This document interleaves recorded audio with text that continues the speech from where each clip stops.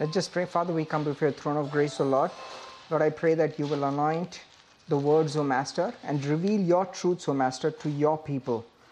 And Father, let us be edified and let us grow both in word, in authority, and in power. For your word brings revelation, and your revelations brings authority and power, O Master.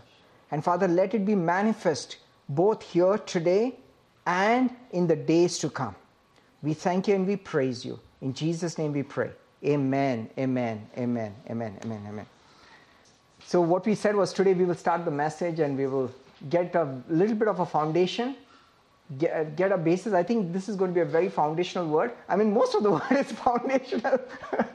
So this is funny, but you can never exhaust God's word in terms of his revelation about the Lord Jesus Christ, and everything becomes a foundation for the next step. But I believe this is pretty powerful. So the title of the message is, Where Are Those Accusers of Yours? Just remember that. That's a question that Jesus Christ asks you.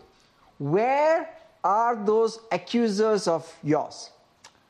So I'm going to focus on 3 chapters, and I want you to remember that. It's very easy to remember. It's going to be Psalms 149, okay? John chapter 8, Revelations 12. And you will see how seamless and beautiful the truth of God's word is across the New and the Old Testament. So 3 chapters. So what are the 3 chapters? Psalms 149, John chapter 8, Revelation 12. Okay? So Revelation 12 is, written after the Gospels, right? So it's like 3 different books, but all consistent to the finished work of Jesus Christ. And you're going to see something very powerful, because the whole goal of the Godhead, the Father, the Son, and the Holy Spirit, is to get rid of this problem called accuser. Remember, the first question of God to man and his wife after they had sinned was what? Where are you? Next question. So where are you? Right? So they said that, hey, we ate of the fruit, we are naked. See, they didn't say that we ate of the fruit. They said we are naked and we hid from you.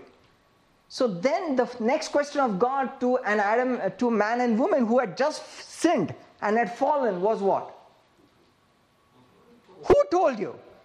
So it was not the question that, did you actually eat of the tree of the knowledge and good and evil?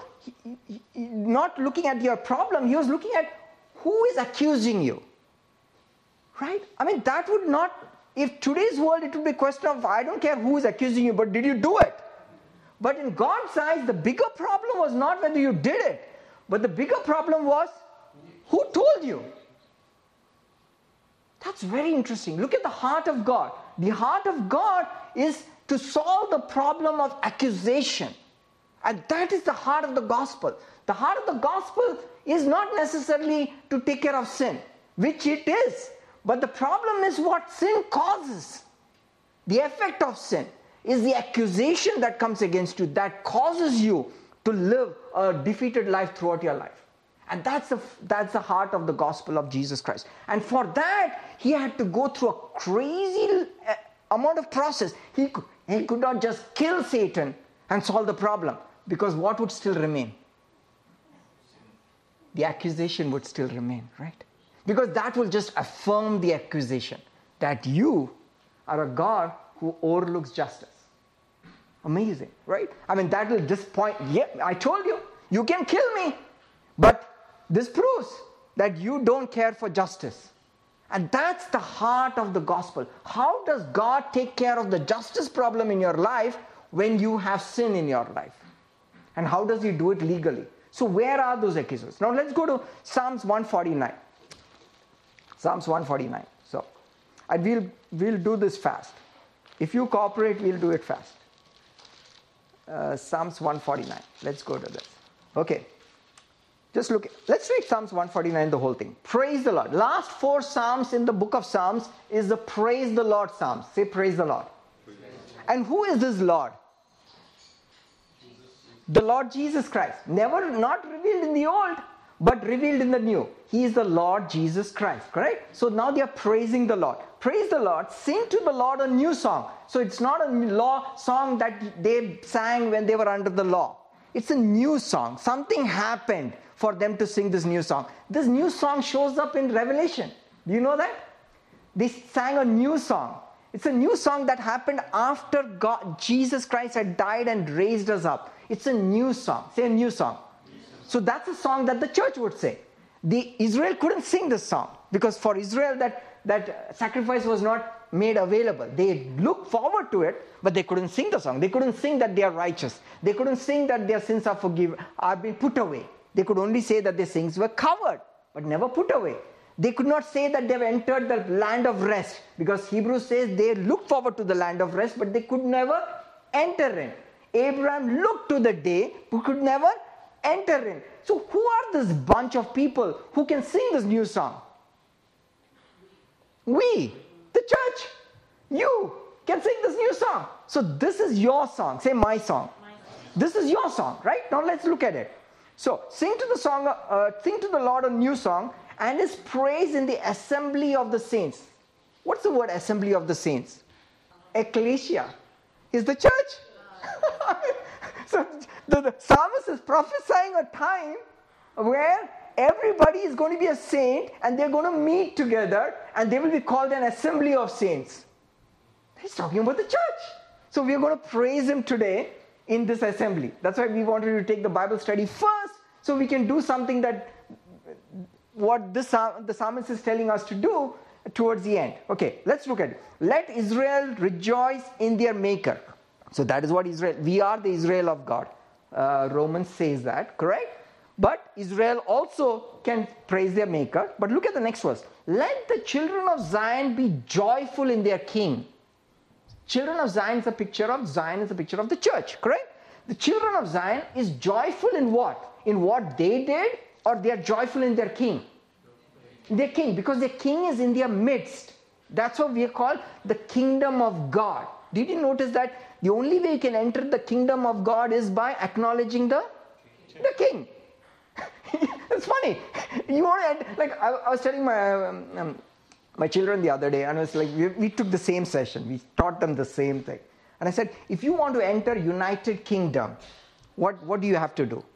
You have to acknowledge the Queen. In fact, the moment you enter UK, every visa, every passport, every notice is always what?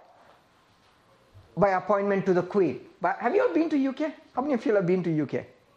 I mean, you see appointment to the Queen, by Queen, by Queen, by Queen, written everywhere. Because you cannot enter UK, it's called United Kingdom. Because it's a kingdom. And you cannot enter UK by not acknowledging the king, in this case the Queen. But that's the whole positive. The kingdom of God that you are part of has a king there. Correct? And he is called Melchizedek. Means what? King of what? King of righteousness. So everybody in this kingdom is what? Righteous. Okay.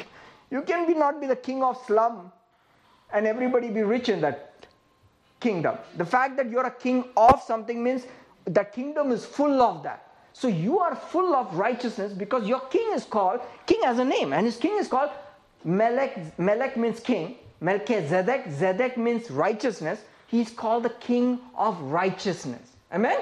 So Jesus is the king of righteousness. But his people are joyful in their king. Look at the next verse. Let them praise his name with the dance.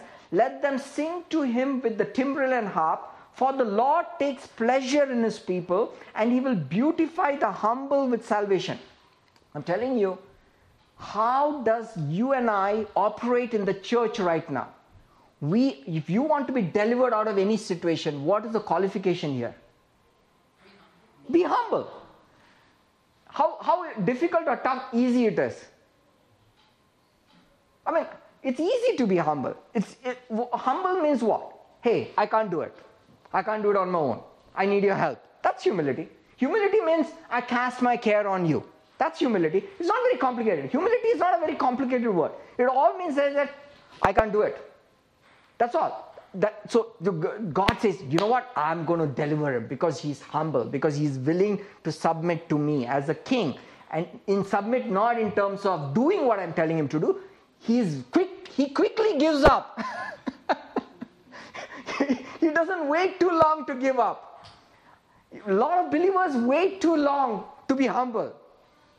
They do end up becoming humble, but by not willingly, by forcefully, because they finally cry out and say what? I can't do it. Which is good. God says, that's good. That's why I'm here for. I'm the king. Correct? I'm the king. Okay. Now these are the verses that I want you to focus on and underline in your Bible. Verse 5. Let the saints be joyful in glory. Why are the saints joyful? They are joyful in glory. Whose glory? No. They are not joyful that God is glorious. They are joyful that they are glorious. See, what God has done because of what Jesus has done is, he has given the glory that he had, he gave it to you. John chapter 17, the glory that I have given them. Jesus is talking to his Father. Glory means perfect righteousness. See, the word glory, and we've talked about it in the past in our life team. Glory is perfect righteousness. The saints are rejoicing because they are perfectly righteous. So, see, I'm telling you, you cannot be joyful if you do not believe in your heart of hearts that you're righteous. For you to know, you can speak the right words as a believer. You can say the right things, but you can never fake joy. Can you fake joy? You cannot fake joy. For you to be totally joyful, what should you know internally? Settled in your heart once for all. You're righteous. You have the same glory that God has. And it's a gift. And therefore you're like, when you go to sleep, you are like joyful about the fact that you're righteous. I'm telling you, this is going to be very crucial because this is how you get your victories. The victories in this kingdom is way different the way they would get the victories before Jesus went to the cross. The way you become is you're joyful in glory. You're like, I don't care what my boss says. I can do no wrong. I don't care what my spouse says. I can do no wrong. I do not say what the world says. I can do no wrong because I'm joyful in the fact that I'm righteous forever. You get that picture? Now, if you don't have that joy, what should you do? Correct. You can't get the joy. See, the problem is you cannot force your soul to become joyful. Your soul will become joyful. When will it become joyful? Anil? When it realizes it. When you realize it. You need to have what? Knowledge. You need to meditate on the fact that you are righteous. You need to meditate and meditate and meditate till you come to a point where you say, yes, you know what? I am righteous. Then what happens? Joy just automatically starts flowing because your soul will just line up with the truth. You don't have to tell your joy, oh, become joyful, I need to laugh today. So you can't. With the heart, Romans chapter 10. Remember the two-factor authentication key of Romans chapter 10? If you want to be saved in the kingdom, there is a two-factor authentication key. The number one is, with the heart, one believes that you are righteous. Look at the word, same word. And with the mouth, you confess to salvation. You cannot just do one thing and be saved. You need to do both. Now you'll say, but that's how I got saved into the kingdom. It never says it's only applicable for becoming born again.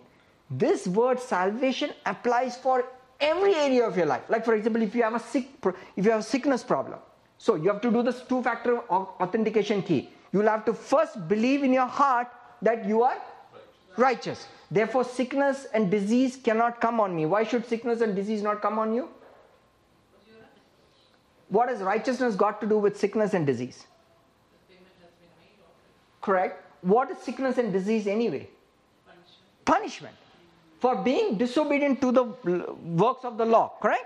So, death, sickness, disease, lack, poverty, famine, desolation, all the four horsemen of Revelation is a result of the works of the law. That means you broke the law and this will come upon you. But if you know you're righteous, Anil, what would be the takeaway from that?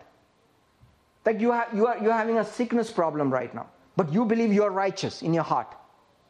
So sickness cannot have a basis for it, correct, in my life? So you believe that. Do you believe it?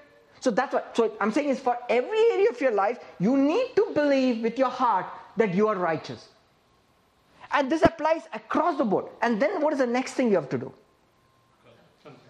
Confess what? You speak what you want. You speak the fact that sickness cannot stay on me. So I am healed by the stripes of Jesus. You have to open and speak what you believe in your heart. You got it? So you always do these two things in any area of your life. And you go back and check it. The area of your life where you lack the biggest challenges in overcoming is because one of these factors are missing.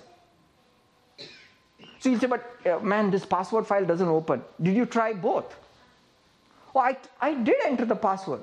But what about the text that came to your phone? Oh, I don't care for that. That is just fake news. That's a cult who believes that they need the second factor. Oh, seriously? Okay. So what happens? You can never enjoy. You cannot access that salvation that Jesus has promised. Got it? Okay. So that is why the first word out of it is, let the saints be joyful in what? Glory. You got it? You have to be joyful in glory before the next steps happen. So what is the next step? Let them sing. So are they speaking now? Yes. So they are singing aloud where? On their beds? So you can win your victories by lying on the bed? While before you had to work and struggle and make all your efforts. But here, the ways of the kingdom are way different. The ways of the kingdom is, you all guys be joyful in the fact that you're righteous and sing aloud on your beds. I think some of you are going to change habits on your beds now. Don't get separate rooms, okay? Please sleep together. What I'm saying is, sing aloud on your beds. Speak it out. Second, let the high praises of God be in their mouth and a two-edged sword in their hand. What is the two-edged sword? The word of God. Do you realize, though the word hand shows up, in the New Testament, Paul explains that the two-edged sword is what? The word of God. How do I know it? I want you to read this. Go to, I think, Hebrews chapter 4. Can you go to Hebrews chapter 4? Let's go to that quickly. Hebrews chapter 4. Okay, Hebrews chapter 4. Verse 12, correct? Let's look at, how many of you have read this? Okay, let me read the verse and then I'll try to clarify something. This is very powerful. For the word of God is living and powerful and sharper than any two-edged sword, piercing even the division of sword and spirit and of joints and marrow, and is a discerner of the thoughts and intents of the heart.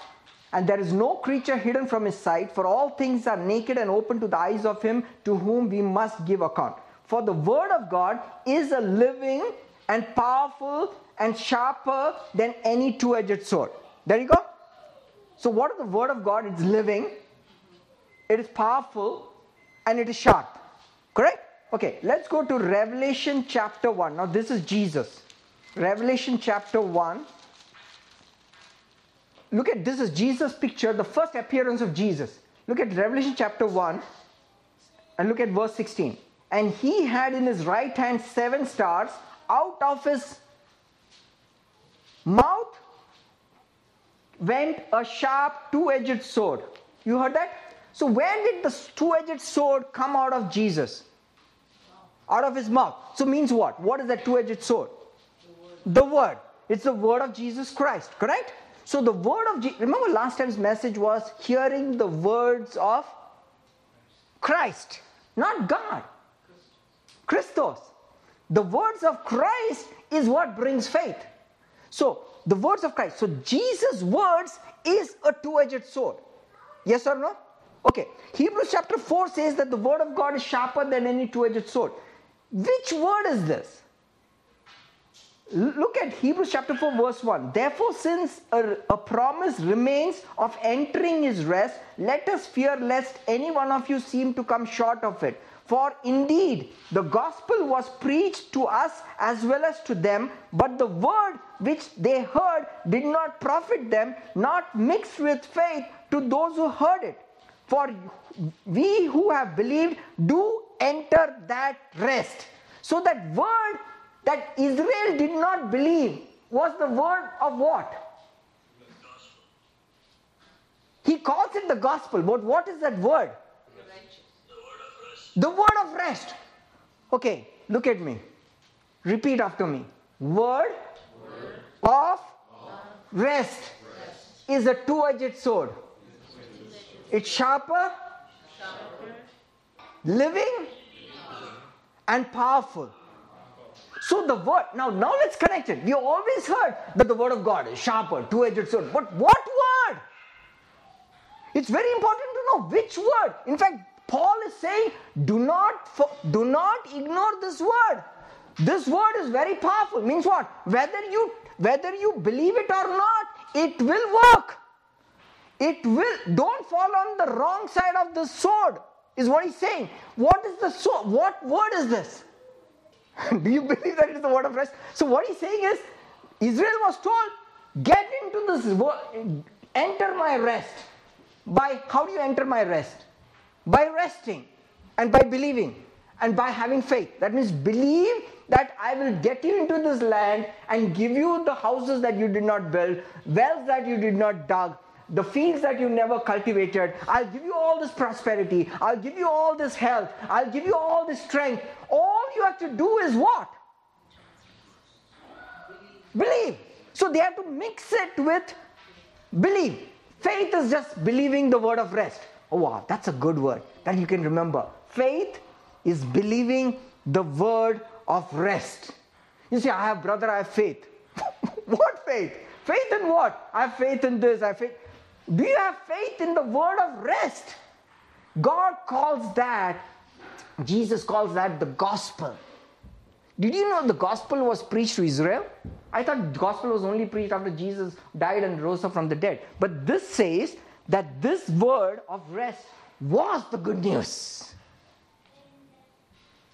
Hallelujah. Do you get this picture? This two-edged sword in your hand is the word of rest. He says, be careful to believe it. Because if you don't believe it, doesn't matter. It will work. It is living. It will do what it's supposed to do. But you will be on the wrong side of that word. What it says is, you cannot enter into this place without believing. Correct? So that's the word. But if you say, no, I will try my best with my efforts, with my qualifications, with my to-do list, with my vows, with my commitments, with my... Keep giving me some, guys, give me something. With my family background, with my strength, with my... perseverance, with my patience, because I've been very faithful, because I've been very diligent. With all this, I am going to make it. Watch it, I'm going to make it. So what are you doing? You are not believing the word of rest. So what happens? So will the word of rest just go void because you did not believe it? No, it's going to work. Because the word of rest says you cannot enter this place except through belief. So the word is now working for you or against you. It's working against you because it is telling you that you cannot enter in with your works. So that's also the part of the word of rest. The word of rest says you can only enter in resting. You can only enter in seated. You can only enter in believing. So you have to do that. You have to. So it's working against you if you don't do what it's telling you to do. Because you're going to keep trying it and you're never going to enter. Israel, exactly what happened. They just couldn't enter. But we have entered in. Say, I have entered in. But having entered in every area of your life, you have to experience the victory in that specific area. You are now in Jerusalem. you are in this free city, but you're stumbling on every gold block that's on the floor. I mean, you're stumbling on every victory that Christ has purchased because you are not believing it. You got it? So, okay, let's go back. Let's go back to Psalms 149. So, just give you a picture of what is the two-edged sword. So, they have what in their heart? They are joyful in their hearts because they are righteous. They sing loudly with their mouth, and they have the two-edged sword in their hand, which is the word of rest. So, they speak it loud. Say, I speak it loud. So, you speak this two-edged sword loud. You have to speak it. You cannot say, but I believe it, brother. I believe it. But the kingdom says you have to speak it. You have to put, like even Jesus' two-edged sword is not in his hand. Where is it? In his mouth. We just showed Jesus. Jesus just showed up. See, Jesus, if you really want to see Jesus, the only physical description of Jesus in the Gospels does not exist. Where does it exist? Why would none of the authors describe Jesus physically? I mean, is it an accident or is it intentional? It's intentional. Because God wanted Jesus to be revealed through the Word, through the resurrected Christ, not the natural Christ, who is born from God. When he was resurrected, he was born not of Joseph, he was not born not of Mary, he was born from God, exactly like you were born of. Like last time we talked, there's a message called Born of God, like John. Today I have begotten you. That's when your birth. You look the same, just like you were born of your parents, but that John died.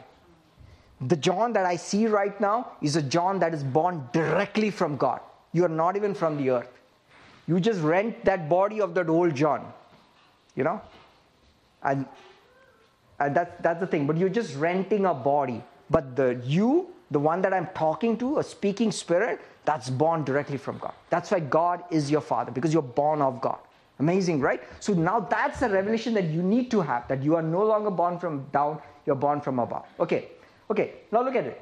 So they are joyful. So the saints are joyful in glory. They sing aloud in their beds with the high praises of God in their mouth and a two-edged sword in their hand. What is the purpose? So let's start reading the two. There are 4 twos to it. 2, execute vengeance on the nations. While being on your bed? Yep.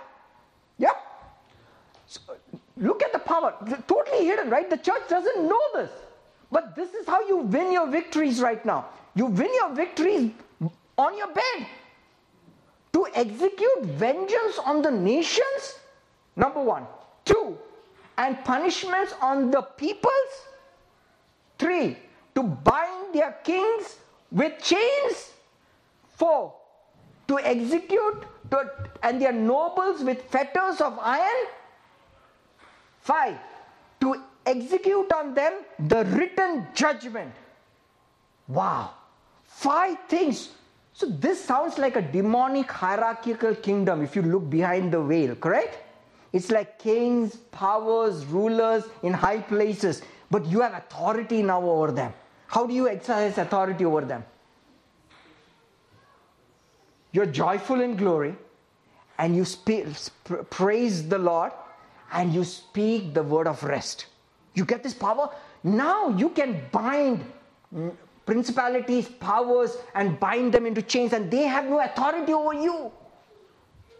This is what they were doing for 2,000 years and beyond, while you were being held captive. That's what they were doing. Now the tables are flipped.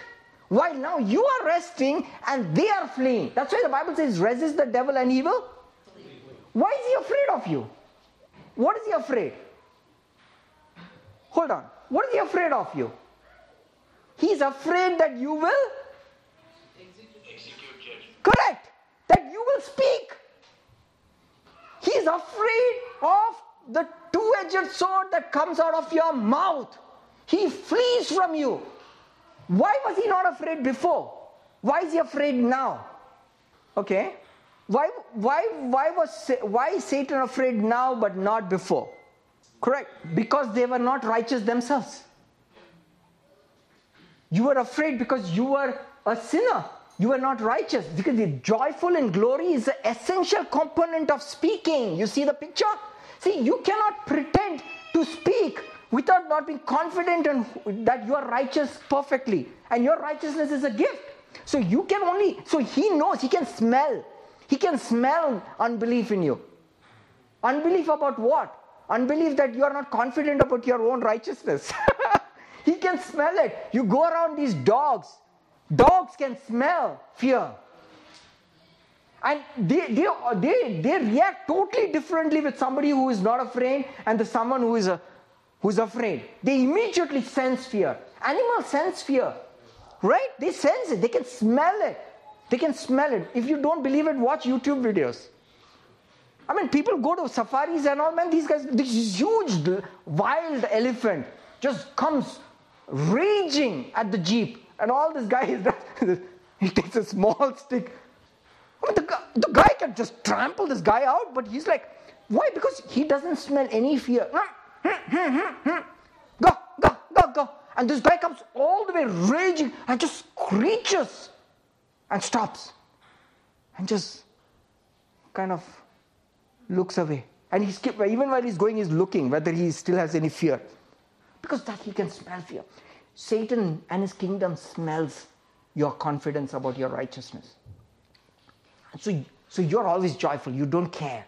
And you execute. And so he's afraid of you. So you execute vengeance on the nations, punishments on the people, bind their kings with chains, and their nobles with fetters of iron, to execute on them the written judgment. See, it's not a new judgment. What is the written judgment? What was the written judgment? The laws of God. See, the law of God was written. So anybody who breaks the law is judged. So when you execute judgment, you are not executing judgment. You are executing the written judgment. That means you are declaring that guy is a transgressor of the law. Jesus was very clear. He said, and he talks about, we'll go to John chapter 8, which is a very powerful chapter. John chapter 8, he says, Satan, he was a murderer from the beginning. That means even before man was created, Satan was called a murderer. Let me ask you a question. Who did Satan murder? He destroyed creation. But then you don't call somebody a murderer if you kill an animal.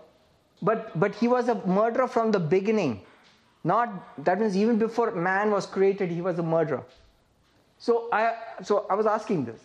The Holy Spirit said, go back to Revelation chapter 12 and we'll go there. And you'll see how Satan murdered.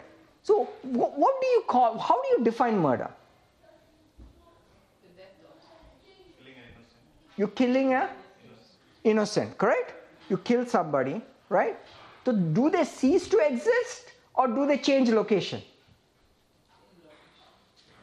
So basically, when you change location of an innocent, you become a murderer.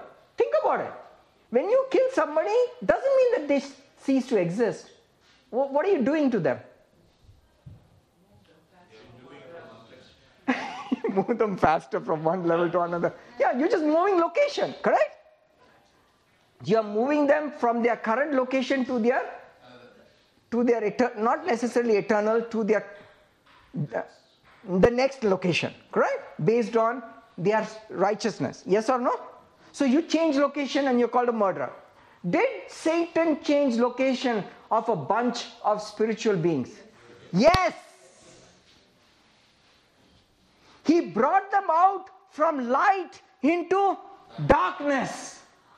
And God calls him a what? Murderer. And then in the same chapter, in John chapter 8, he says he is a liar and the father of it. In there is no truth. So he's now broken the commandment of murder. Now he breaks the commandment of being a liar, correct? Yes or no? So who breaks the law first? Satan. Yet he is able to accuse you. How?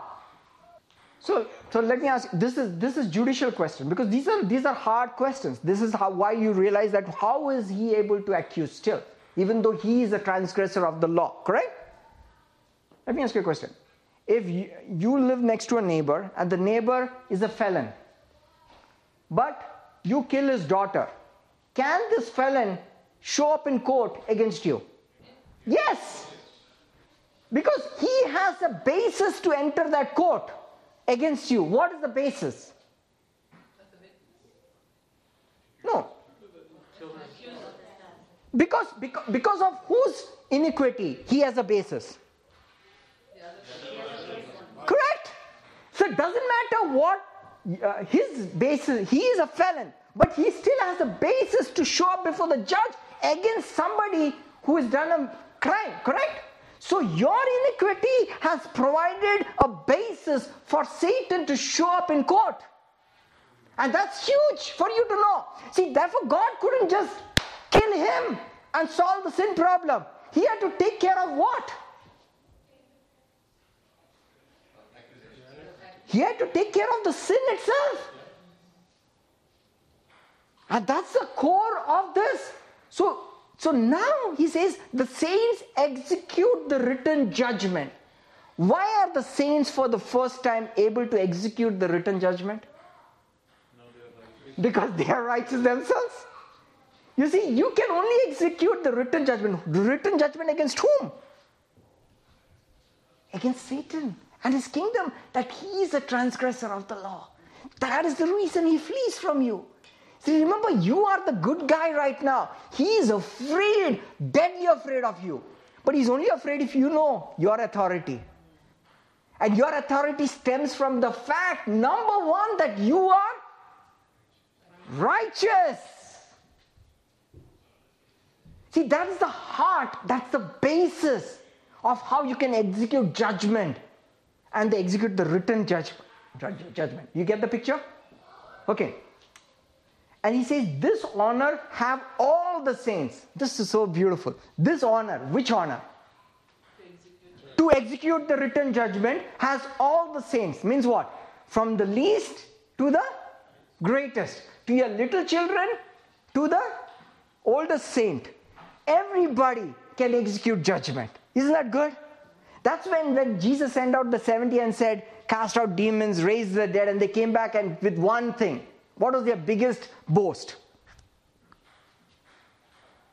All those things happened. No. They came back saying what? Even the demons are... they didn't focus on the fact that the dead are raised, the gospel is preached, nothing. They are focused on what? Demons. Man, they are like, for the first time in 4,000 years, we have authority over demons. For them, that was news. And Jesus says what? I saw Satan fall like lightning from heaven. Don't even worry about him. Rejoice that your names are written in heaven. That means rejoice that you are righteous. See, once you know you are righteous, you can rejoice. And once you rejoice, you can execute the written judgment on any demon. You don't have to go through spiritual warfare training seminars. What's your name? How many demons are there? What's the color? Who cares? Get them out. Because they execute the written judgment. I break into Hindi. Nikal jao yahan se. Say, get out of here. Right now. Because you're executing judgment. You get him out. Because he has no basis to be in your presence. Because you are in the Holy of Holies. Correct? That's very powerful. Very, very powerful. This honor have all the saints. So this is your honor. So when you face any situation in your life, when he comes with an accusation or he brings an appearance of judgment. Remember, judgments cannot sit on you, Julie? Why can't judgments sit on you? Because you're righteous. Everything is coming to that heart of the whole thing. Because he can only use the curses of the law against you. You know COVID is in the Bible? Yeah. It's in Deuteronomy chapter 29. It says, even the diseases and sicknesses that are not written in the book of the law, I shall bring upon you and destroy you. Included. He says, because everything flows from the law. Everything flows from the law. He says, I'm going to destroy you, because he says, my righteous anger is against you breaking my law. So he uses that constantly. Okay, now let's go to John chapter 8, quickly. Let's go to John chapter 8. John chapter 8. And this, you will see this passage completely differently after today. I'm going to read it. Now Jesus went to the Mount of Olives. Now early in the morning, he came again into the temple, and all the people came to him, and he sat down and taught them. Good thing or bad thing? Good thing. So Jesus comes into the temple, and all his people come together, and they come and he begins to teach them. Good thing? Right. Look at what happens. This is exactly what happens in the spiritual realm. This is exactly what happens in heaven. Right? It used to happen. Then the scribes and the Pharisees brought to him a woman caught in adultery, and when they had set her in the midst, they said to him, Teacher, this woman was caught in adultery in the very act. Now Moses in the law commanded us that such should be stoned. What do you say?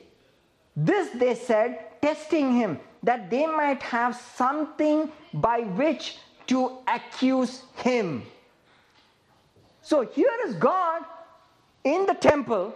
Jesus Christ is God, correct? It's his temple. He's in the temple. He's teaching his people. Who shows up? The accuser. So what is the accuser trying to bring in? What does he use to bring an accusation? The law. And what is he seeking to do with this? He wants God to pass judgment on the sinner. Yes or no? Correct. Listen, watch this. Every word in this passage is critical. Then they say they also wanted to accuse him.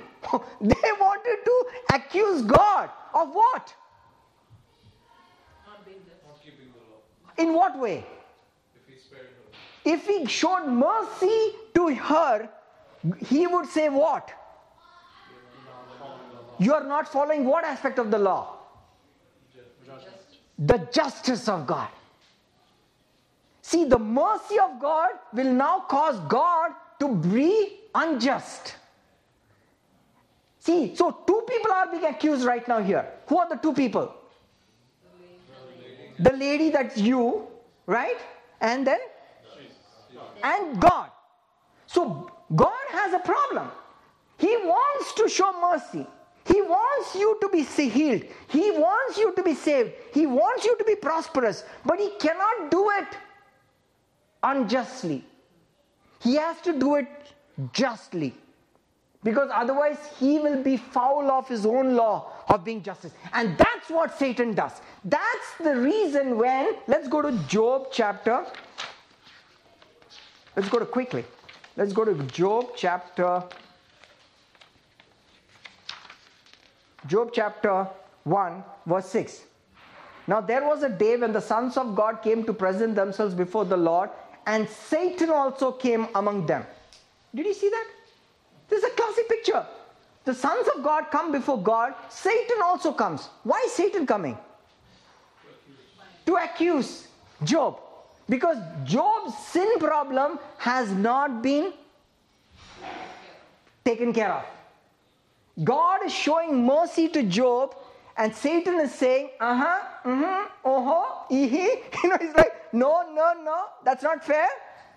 No, you cannot do that. So God could not handle. So he had to say, okay, he's in your hands, because the sin problem has not been taken care.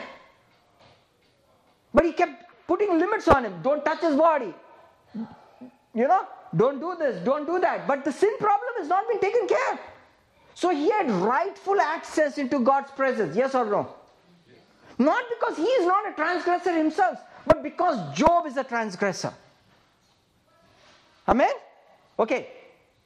So So then the Lord said to Satan, behold, all that he has is in your power, only do not lay a hand on his person. So Satan went out from the presence of the Lord. You see, Satan goes in, goes out from the presence of the Lord. Very important. He has access into the presence of the Lord to accuse. His primary goal to show up before God is to do what? To accuse. He is going to both accuse you and he also wants to accuse God. Classic checkmate situation. He's perfected it. He's played this repeatedly for day after day, night after day. Like, sometimes I look for an investment strategy in my stocks and I'm like, man, I just want a way I could repeat it and always make money. It's like, just give me a repeatable thing, just a constant repeatable, and I just want to figure that out. I'm yet to find it out, by the way. So it's like, he's found it. Satan found it. It's like, I know what works. What works? The law. Always works. He always uses God's law.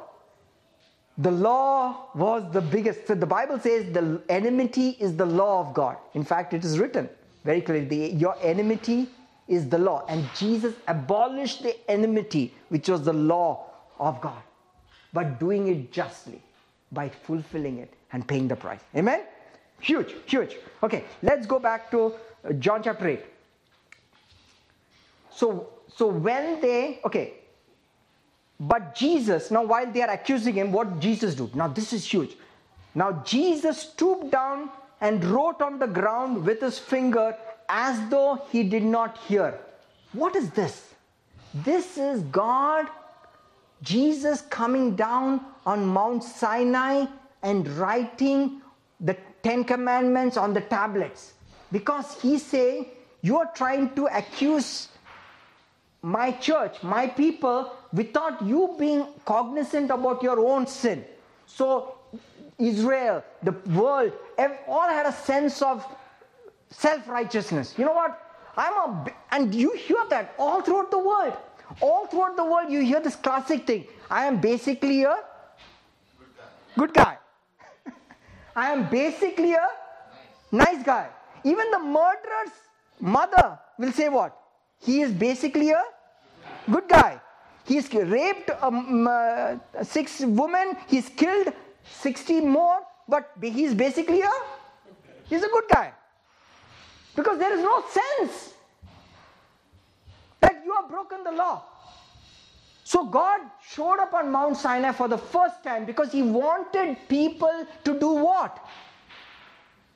To say, I give up. I cannot be righteous on my own help. I need help.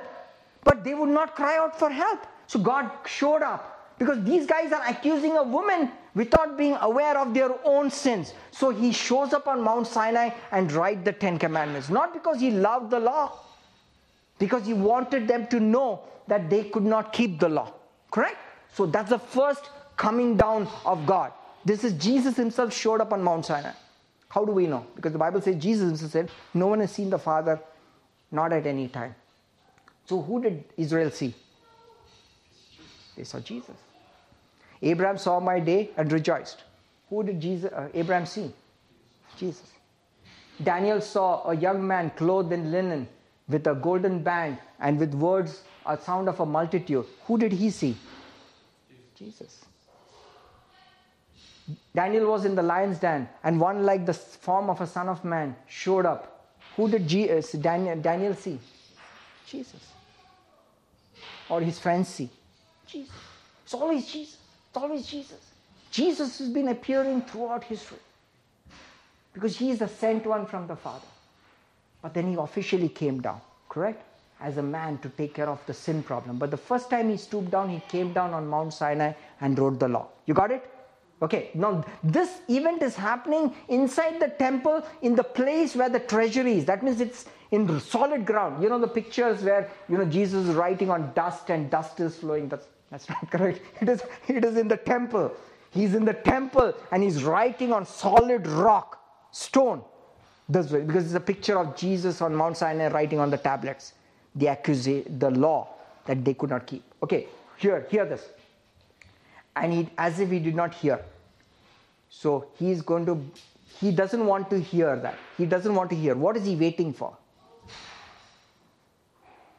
Since the giving of the law, how long did God wait before he sent Jesus? About 2,000 years, right? Almost 2,000 years. So he was waiting for man to say, I give up. But he didn't want to make a judgment. He could have easily said, you know what, done, let's solve the problem. Kill her because she committed adultery.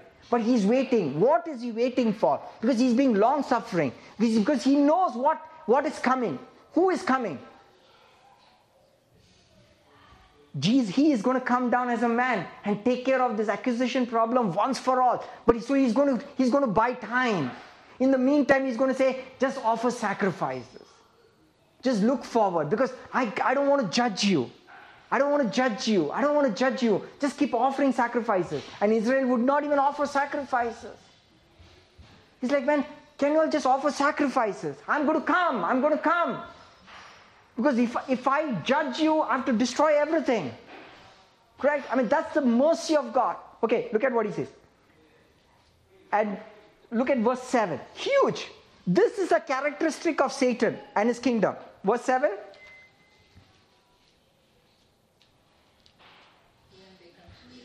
So when they continued asking him, look at the word continued asking him. Because Satan does what? He continually accuses you. He accuses you day and night in the presence of God. He used to, correct? He continually, so it's a continual accusation. So that's what the world faces. It's a continual accusation. This is what he does. He does it day and night. He does it morning, evening. He does it when you wake up. He does it when you are sleeping. He does it in your rest time. He's constantly finding fault with you. It is he who is finding fault with you. It is not you yourself. It is not your spouse. It's not your friends. It's not your boss. Like I keep telling you, sometimes I go up in the morning, I open my emails. I know which folders to open. I know who sends those stupid emails, So those are the folders I open the last. Because I don't want to open that folder, that reply. Because I don't want an accusation, correct? We are so sensitive to accusation. Because he's constantly working accusation against you. He's continually. And what he says, he raised himself. And so when they continued asking him, he raised himself up and said to them, he who is without stone, let him cast the first stone. So what he did, he raised himself up. What happened? Jesus raised himself up. And he said, this is the law, right? I just gave you the 10 commandments. He who has not broken this law, let him cast the first stone. So what happened? So what did it gain for that woman? No, he didn't get mercy at this point of time. The law was given, and then he said, he who is without sin, cast the first stone. What happened? What is the benefit of it? The law bought time. Bought time for God. While his salvation plan was being accomplished, he bought time so that you would not be judged. So he would say, Satan, yes, the sin problem is not taken, but guess what? Let him without stone cast the first stone. I'm not saying you should not stone him. Let's cast the first stone. So let's wait for the sinless one to show up to cast the first stone. So Satan cannot cast the stone now. No, legally, she is an adulterer. Legally, Satan has access to God's presence. But suddenly, God has got what? He's got time. What a brilliant move of God. The law enabled God to have time. That's why the Bible says the law was a tutor that kept you in God. He uses the word, kept you in God until the promised one could come. Hallelujah. So Israel could not be destroyed during this time because the law is working, and the law would say what? Yes, I'm a sinner, but who is going to carry the sentence? Who wants to carry the sentence? Who wants to kill me? You say, there's a volunteer. Oh, okay, you're a volunteer. Okay, so are you without sin? No. But I don't do, basically a good guy. Okay, but did you know that God has now given the law? Let's compare. Let's start with the beginning. Then they walk away. Because now the executor of the written judgment against you is himself guilty. Huge. So God got this time, right? But is the sin problem taken care? No. So what God has to do? He has to stoop down again. Look at the next verse. And again, say again. So he came down first time on Mount Sinai. Now he comes down the second time where? If anybody answers this, they get $5. Mount Zion. No. So the time expired. I want to keep my $5. The second time he came down in Mary's womb. You got it? So the first time he stooped down as God. Second time he stooped down as a man. You got it? Look at the second time. Again he stooped down and wrote on the ground. Now what is he writing? He's not writing the law because he just finished written the law. That's the first writing. Say the first writing. Say the first writing. We are living in the days of the second writing. Say the second writing. So people don't focus on the second writing. What did Jesus write the second time? No. Yeah, he may have written names, but what is he writing? He's writing the terms of the new covenant. And what are the terms of the new covenant? Do you want to read that? Huge. You need to underline that in red, blue, orange, purple, everything. Let's go to Hebrews chapter 10. Okay, let's look at Hebrews chapter 8. That's a better one. Sushil, did you say that? Okay. Hebrews chapter 8. Let's read from verses 7 to 13. So I want you to underline that, memorize it, meditate on it, because you need to know the new terms, the new writings of Jesus. Okay?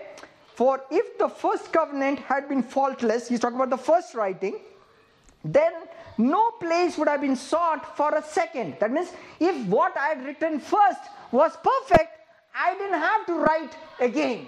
Make sense? So that means what? The first was not perfect. Why was it not perfect? It just bought additional time. It did not take care of the sin problem. Do you see the picture? Wow, are you enjoying this? You get this picture, the wisdom of God, right? So it just got you some time. It's like, take this loaner car, go and buy your groceries while I fix your Mercedes. Correct? Is that a perfect solution? No. Will it do the job? Do. But are you happy with it? For the time being. You want your Mercedes back. Correct? So you want your perfection back. Correct? Which you had lost. Right? Okay. So, Hebrews chapter 8 verse 17. 7. Underline, color, do whatever you need to do. But then no place would have been sought for a second, because finding fault with them. With whom? Finding fault with the law. He says, behold, the days are coming, and both with the law and with the people, both. Behold, the days are coming, says the Lord, when I will make a new covenant. That means I will write some new words with the house of Israel and with the house of Judah, not according to the covenant that I made with their fathers in the day that I took them by the hand to lead them out of the land of Egypt, because they did not continue in my covenant and I disregarded them. Say, God disregarded it. He disregarded both the covenant and the people because they could not keep it. It was perfect. It was a perfect law, but they couldn't keep it. So he disregarded. And for this is the covenant I will make with the house of Israel after those days, says the Lord. I will put my laws in their mind and what? Write them. Did you notice? He's now writing this new covenant. He's writing this new covenant. Now, where does he write it? The first one, he wrote on tablets. The second one, he's going to write on hearts. Now, you've heard this. God is going to write the 10 commandments after you're a believer on your hearts. How many of you have ever heard that? How many of you have already heard that? God writes God's laws into your heart, and therefore you keep it automatically because now you want to keep it. You heard that? He doesn't keep that. He doesn't do it. He doesn't do it. He's taken care of the commandment. He's writing a new covenant, new words, new terms, and here it is detailed. There is no confusion about it. Let's read it. For this is the covenant, I will write it on their hearts, and I will be their God, and they shall be my people. None of them shall teach their neighbor, none his brother, says, know the Lord, for they shall all know me, from the least of them to the greatest of them. For I will, look at the words of the covenant, for I will be merciful to their... Hold on. He starts off by assuming that you're going to be unrighteous. But I'm going to be merciful to your unrighteousness. He doesn't start by saying, I'm going to enable you to keep my law perfectly. He is already assuming that you're going to break the law, but I am going to be merciful to you. These are the terms of the new covenant. Keep reading. Their sins, not only their sins, but their lawless deeds, I will... It's one thing to forget your sins. What about the actions that led to the sins? What is he going to do with them? He's not going to remember those also. He's not only not going to take care of your sin problem, but he's also not going to remember what you did to sin. Wow. Is that good? I mean, no wonder the saints rejoice in their glory. No wonder they can sleep at night, because this God has new terms. And he's written this. Where has he written this? In your hearts and in your minds. Hebrews 10 says on your minds. Hebrews 8 says on your hearts. The same thing. He's written it. That means you know in your minds, you know what? God is not going to find fault with me. You say, but man, this is going to make me do more sin. Seriously? I mean, it doesn't. You sin because... how many of you all have walked into... You look at any laws that are written. Don't park here. What do? Park there. But if it is not written, don't park there, you will not park there. You will park somewhere else. But because it is written, labeled, do not park there, you're constantly hovering around that board to see which is the nearest slot I can get in without breaking the law. Why? Because that's what law does. It entices you to break it. Like, this is so funny. We are having shortfall or rainfall in Texas, right? So suddenly they have stage 1 water controls. Now they say you can only water twice a day. Suddenly I'm very aware of the days that I must water. Previously I would only water thrice a week. Now I water 5 times in those 2 days. And my water bill has actually gone up more than my regular time, because there is a law which says you shall not water any other day except 2 days. So I'm very conscious on how to technically water on those 2 days.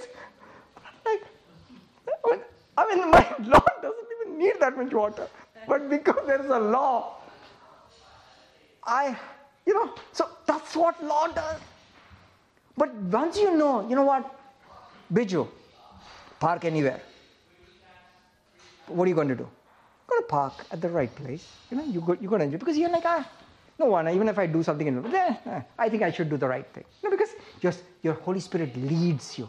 Because there is accusation. See, the moment Esau felt accused by his parents, he immediately did the next thing. He went and took a wife from the Moabites. You see how it is? Because he felt accused, because he felt rejected by his father, immediately he went for the thing. You know what? I'm already crazy, I'm bad. Let me go the full hog. You know what I mean? This is what you do. But righteousness revelation, the fact that you're righteous empowers you to receive the victory. And you have to get rid of this accusation problem. If you don't know this accusation problem, if you don't handle this in the way that the new covenant terms are, you will constantly be enticed back into those old patterns. You got it? You got the power? You need to understand this message thoroughly. You need to be joyful in glory. I don't need to do these things.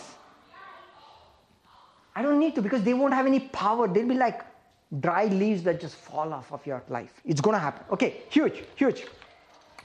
Their sins and lawless deeds I will remember no more. In that day, a new covenant, he has made the first obsolete. Say obsolete. Wow, did you know that? This is God speaking about his own law. And we are so jealous about God's law and his ways. He's saying, what did you say? You lived your whole life trying to do? I kept all the laws. Which ones? The expired ones?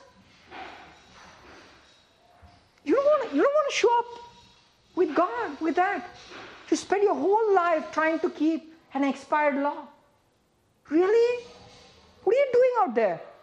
That law expired. Don't you know that you are the son? You are supposed to be inside the house.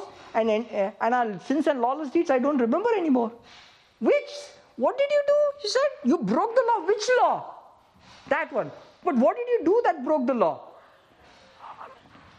Don't you know? I said, no. Because I am very faithful to my own terms. Correct? My job is not to remember. So if you spend time remembering, is whose fault? Your fault. He doesn't remember. Do you believe God keeps his laws? Yes.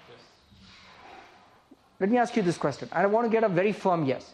Do you believe God keeps his laws? Yes. Do you believe God keeps his covenants? Yes. Do you believe God keeps the covenant that he mentioned in Hebrews chapter 10? Yes. See, there's a very soft yes. Yes! He has made the first obsolete. Say obsolete. I mean, you can't get a more stronger word in the Bible. He says, he's made it obsolete because he's found fault with it. How many words, in how many ways should I tell you? It just bought me some time, but now I don't need that parking ticket. The time is expired. What are you doing walking around with an expired parking ticket in your hand? It's done, it's gone. You can park anywhere you want. It's Sunday. Go park anywhere. Actually, it is SON day. It is a Sunday. Park anywhere. Live anywhere. But what does it do? It makes you live the right life because he lives in you. Amen? He keeps his laws. Amen. Okay, let's go back to John chapter 8. So again, he stooped down and wrote on the ground. So now you understand what did he write on the ground? There were two writings. The first writing, the second writing. You know the Bible actually uses the word the first writing? You love this verse. This is a beautiful reference. I just found it today. It's in Deuteronomy chapter 10 verse 4. And I'll read this to you. Go back and read it. It's so beautiful. See, the Holy Spirit doesn't miss a word, right? So Deuteronomy chapter 10 verse 4. And he wrote on the tablets according to the first writing, the 10 commandments. The first writing. The 10 commandments was the first writing. How many times did God write the 10 commandments? $5. Twice. Good. I don't have change. She has $5. Okay. She will give you $5. How many times did God write the 10 commandments? Twice. Are you is there a confusion there? Remember what happened to the first writing? Moses broke it. So when he wrote the second time, should it be called the first writing or the second writing?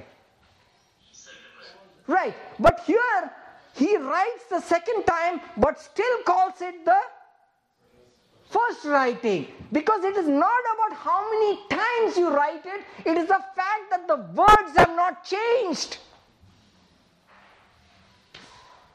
Huge. See, the covenants may be written, but it's never changed. In God's eyes, it is still the first. So if he's writing the second time, means what? The terms have changed. It is the Hebrews 10 terms. You have to believe it. You have to live it. You need to know not only your sins are not remembered, your lawless deeds are not remembered. Who preaches this? Like, man, you need to remember your actions that caused you to do the sin so that you don't repeat those actions. God says, no. I don't remember it. Neither should you. But what if I repeat again? Because you remember, you're repeating again.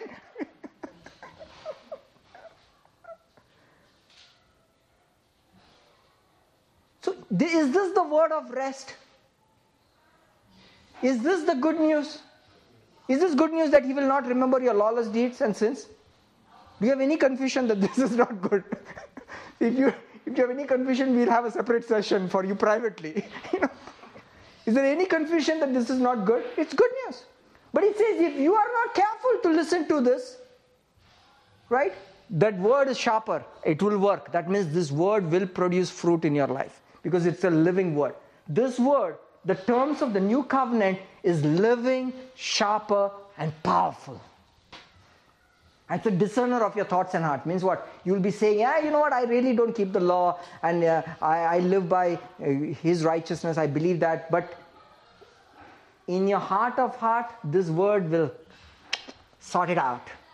You say, this is living by faith, this is not. This you're living by your works and this is not. So this word cleans it up. You say, you know what, brother, sister,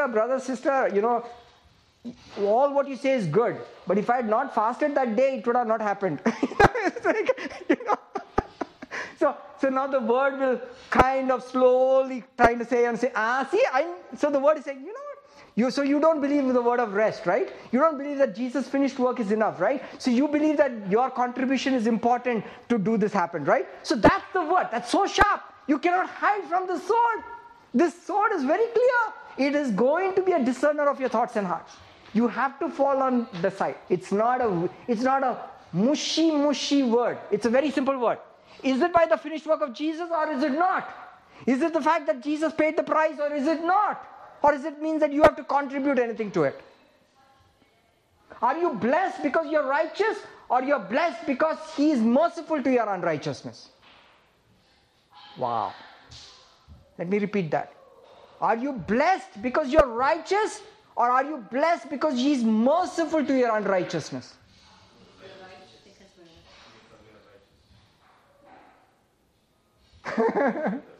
Trick question. It's both. While you are unrighteous, he is merciful to declare you righteous. You got this? His righteousness is not your righteousness. Your righteousness is from the law. Paul says in Philippians or Galatians, he says the righteousness, he boasts about him being a Benjamin regarding keeping he says regarding keeping the law, I was blameless. I mean, a man, thank God Paul did not come at my execution. He would have said, I am without sin, I will cast your stone. But Jesus interrupted him before he could. No wonder he stood at Stephen's execution and collected the clothes. Why? Because he believed that he was blameless regarding the law. Thank God, Jesus Christ interrupted him and showed him the mercy, the grace of God. Otherwise, this guy was going to go full hog. But then converted a guy who considered himself blameless regarding the law to preach everything about the new covenant. What a remarkable irony of God. That he would use the guy who is the blame. I mean, if you were going to preach the law, he would use this guy, not grace. You would use Peter for grace. The guy who curses and denies him, you would use him to proclaim the gospel of Jesus Christ. But he used a guy who was perfect in keeping the law to preach grace. Why? Because he's trying to show through his testimony that I consider it all rubbish. If one guy could deserve to be blessed based on his keeping the law, it would have been Paul. But yet he said, I count it all rubbish. You got the picture? Okay, let's go to John chapter 8. And again he stooped down and wrote on the ground. Then those who heard what? What did they hear? They heard, he who is without sin cast the first stone. So they heard that. So they heard the law. Correct? So what happened when they heard the law? Being convicted by their conscience, they went out one by one. So let me ask you a question at this point of time. Did the conscience do a good thing or a bad thing? Correct. For the men, it was a bad thing. What did it do? No, it revealed. But what did the conscience do? It condemned them. And what did the condemnation cause them to do? They walked out away from whom? From the one who could make them righteous. So they walked out from the presence of God. So an evil conscience will always drive you out of the presence of God. That is why Adam and Eve left the presence of God when they sinned. You got it? Because who told them that they were sinners? Their conscience. So it is not Satan. Satan caused, but their conscience drove them out. So their conscience, that is why Paul talks about in Timothy constantly. He says about an evil conscience. In 1 Corinthians, in 2 Corinthians, he says, do not reject a good conscience. For some have rejected and suffered shipwreck concerning their faith. Powerful message. I'll talk about it in some other lifetime. Huge concept. A lot of people teach this. You need to have a sensitive conscience. You need to be very sensitive when you do a sin. That you need to be sensitive, quick to repent, and quick to ask God to forgive. You are living in an evil conscious body. You are not living in the terms of the new covenant. And you come to take communion. Oh, I'm a sinner. I'm an unworthy guy. You totally blew it. You are just falling straight into an evil conscience that will drive you out from the presence of God. Has God taken care of the sin problem for you? Yes or no? Yes. Has He put you in Christ? Yes or no? Yes. In Christ, is there any sin? Yes or no? No. Are you in Christ? When you sin, are you in Christ or out of Christ? You are in Christ. So, but there is no sin in you. Because if there is sin in you, there will be sin in whom? Christ. In Christ. What an amazing solution. God just puts you in Christ. So whatever you do, you can never become a sin. And 1 John talks about it. He says, he who is born of God does not sin. He just makes this blanket statement. He said, because you did not sin or because God declares you righteous by the blood of Jesus? Declares you righteous. And He's cleansed you. His blood continually keeps you perfect as a finished work. It doesn't have to come down from heaven every time and stoop down and make you clean again. He's done once for all. Is once for all done. Once for all. The word once is in Hebrews chapter 10. He says once. It's appointed for man to die once. And he's using the context in saying that Christ died once.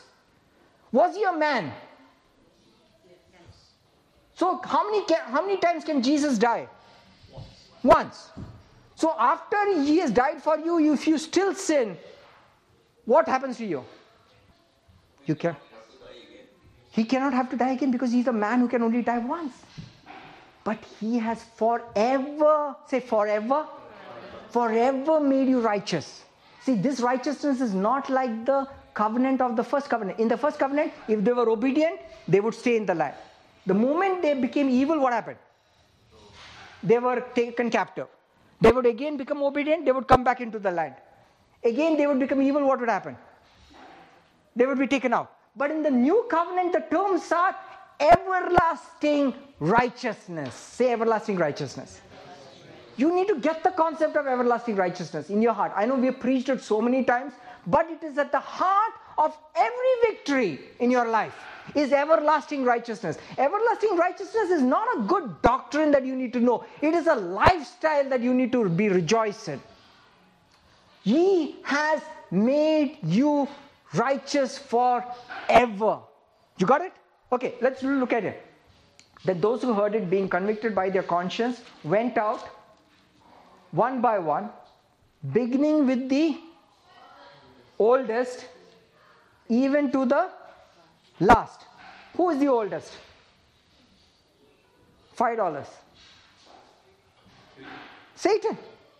He is the dragon of old. He is the oldest. So he's the first one who left there. Because what happened when Jesus came to the earth, when he came to the earth and he wrote the terms of the new covenant, what did Jesus say when the 70 went out and casting out demons? He said, I saw what? Satan fall like lightning from heaven. Who left first? Satan. The oldest one just left. The oldest one just left. Because he is most aware of his sins. He is the most convicted by his conscience. He is the most aware that he is a breaker of God's law. He is the most aware. But now he is checkmated because he knows that he is a transgressor. What a beautiful system. The oldest one left first. And then what happens? From the oldest even to the, doesn't say youngest. For the longest time, I always thought it said the youngest. But here it says what? The last. It is not the youngest, it is the last. Who is the last that is going to leave your presence? Who is the last? 1 Corinthians chapter 15 verse 26. Can somebody read it? See, the Bible interprets Bible. Say Bible interprets Bible. Everything is, the Bible says who is the last. Who is the last? The last enemy that will be destroyed is death. Death is the last one that is going to leave your presence when you're righteous. So who left first? Satan. Who will be the last one that will leave? Death. So he's lingering around, he's hanging around, but he will also leave. Why will he leave, Anil? Why is he going to leave? So the default answer today, for today evening question is? Because you're righteous. Because you're righteous. He cannot accuse you. Remember, this whole situation is in the temple with God with an accusation. Yes or no? Correct. So he has to leave. So death has to leave. So that's why the end time generation, the one that will see Jesus, will not see death. Because the last one that will leave, because the root of accusation is condemnation, and condemnation brings death. Condemnation comes before death. C comes before D. Always C comes first before D. And finally death will have to leave because he doesn't have anything to condemn. Let me ask you a question. Could anybody kill Jesus when he was walking righteously on the earth? They tried stones. They tried to drop him off the cliff. Is it because they did not have physical strength? Or is it because death is spiritual? Death is spiritual. It is not the ability to kill a person that will cause somebody to die. Death is spiritual. You need to understand that. Sickness and disease is spiritual. Lack is spiritual. Judgments are spiritual. It manifests in the natural, but it is spiritual. That's why they couldn't do anything. Jesus would still walk away through because you cannot put death on a righteous person. So when did Jesus attract death? When did that happen? What happened? When he was lifted up. He said, when I be lifted up, I will draw all judgment to myself. So remember what's a lightning rod. If you have a lightning rod in your house, will the lightning hit that lightning rod? Yes. No. if you have the lightning rod in your house. I didn't say on the house. So if I have a lightning rod in my front door, will it hit the lightning? The lightning hit my front door? No. What should be done to the lightning rod to attract the lightning? To be lifted up. It has to be lifted up. It has to be at the highest point of my dwelling. Yes or no? Yes. So what happens? It draws all judgment to itself. Jesus on the cross was a lightning rod for judgment to come on him. See, otherwise he was righteous. And we talked about it. What a fantastic method of curse coming on a righteous man without actually coming an unrighteous deed. What a fantastic method. See, God had this problem. He could not have Jesus do an evil and attract justice, because then he would have to die for his own sin. He had to keep him righteous, but yet attract judgment on him. So God created, in the law, he put a loophole. He said, he who dies on a tree shall be cursed. For the first time, your actions doesn't determine that you are cursed. What has been done to you will cause you to be cursed. Isn't that beautiful? But yet, he could say, I did no sin. What a fantastic loophole that God put in the law. And that is why it was very important that he could not be killed by stoning. He could only be killed by dying on a tree. Why? If they had stoned Jesus, what would have happened to him? He would have not died. In fact, Paul was stoned many times, and he would just walk up and get up and go, because he was righteous in Christ Jesus. So okay, so which city next? That's what happened, because death is spiritual. Sickness and disease is spiritual. Your basis of righteousness is what causes the curses of the book of the law to come upon you. And if you have that basis, you can live life winning battles from your bed. I say increase sleep time. When you understand that you're joyful on your bed because of your glory. You got it? Okay, let's go keep reading. And Jesus was left alone. And beginning with that, Jesus was left alone and the woman standing in her midst. That's a picture of the church. So this is the church standing with Jesus. Was previously accused, but is able to stand with God in the most holy place. Okay? Remember, where is the woman and Jesus right now? In the temple. Is the temple holy? Yes. Is she standing next to God? Yes. Is she righteous or unrighteous? She is righteous. Why? And Jesus says how she became righteous in a little bit. Are you excited to hear that? Okay, keep reading. Now look at the next verse. Now, verse 10. Huge, very important word. Something happened when Jesus had raised himself up and saw no one but the woman. How did he raise himself up? That's called the resurrection. When Jesus was resurrected, what is the first thing he did? He said to the woman, "Woman, where are those accusers of yours? Has no one condemned you?" What happened? When Jesus raised from the dead, who raised from the dead? That woman raised from the dead. You raised from the dead. Jesus was raised righteous. You were raised righteous. So what happened? Now you are seated with God in heavenly places, and the first question to the woman is what? Where are those accusers of yours? So what did she say, "No one, Lord." For the first time, the church could say, "No one, Lord." And Jesus said to her, "Neither do I condemn you. Go and sin no more." Now, this is huge. And this has been misunderstood a lot. This has been taught, and you read it like that as if saying, when Jesus says, "Go and sin no more," means what? I have forgiven all the sin up till now. Now you better not sin, because I cannot keep coming back. and rescuing you from this place. That's not what he's saying. Let me ask you a question. If somebody is blind and Jesus says, be healed, what does the blind man have to do for him to be healed? Nothing. What caused the blind man to see? What caused the blind man to see?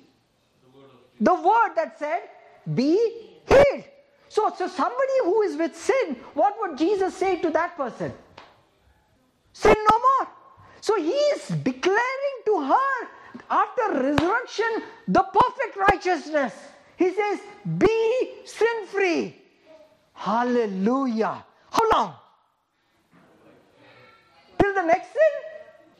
Forever. Because he just wrote the terms of the new covenant when he wrote the second time. He said, be sin-free. In fact, Jesus knew this would totally offend the Pharisees, and he turns to them.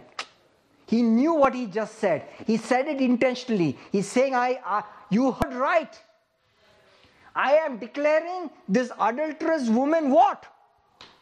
Righteous. How does he do it? Look at what he says. Then Jesus spoke to them again. Who is this them? The scribes and the Pharisees. He said, I am the light of the world. He who follows me will not walk in darkness, but have the light of life. What is the light of life? What's that, Julie? Glory. Light of life is glory. What is glory? Righteousness. You got it? Jesus says, he who believes in me will have this light of life for how long? I am the light of the world. Like if it is, when you wake up, is it morning because the sun came up? Or did the sun come up because it is morning?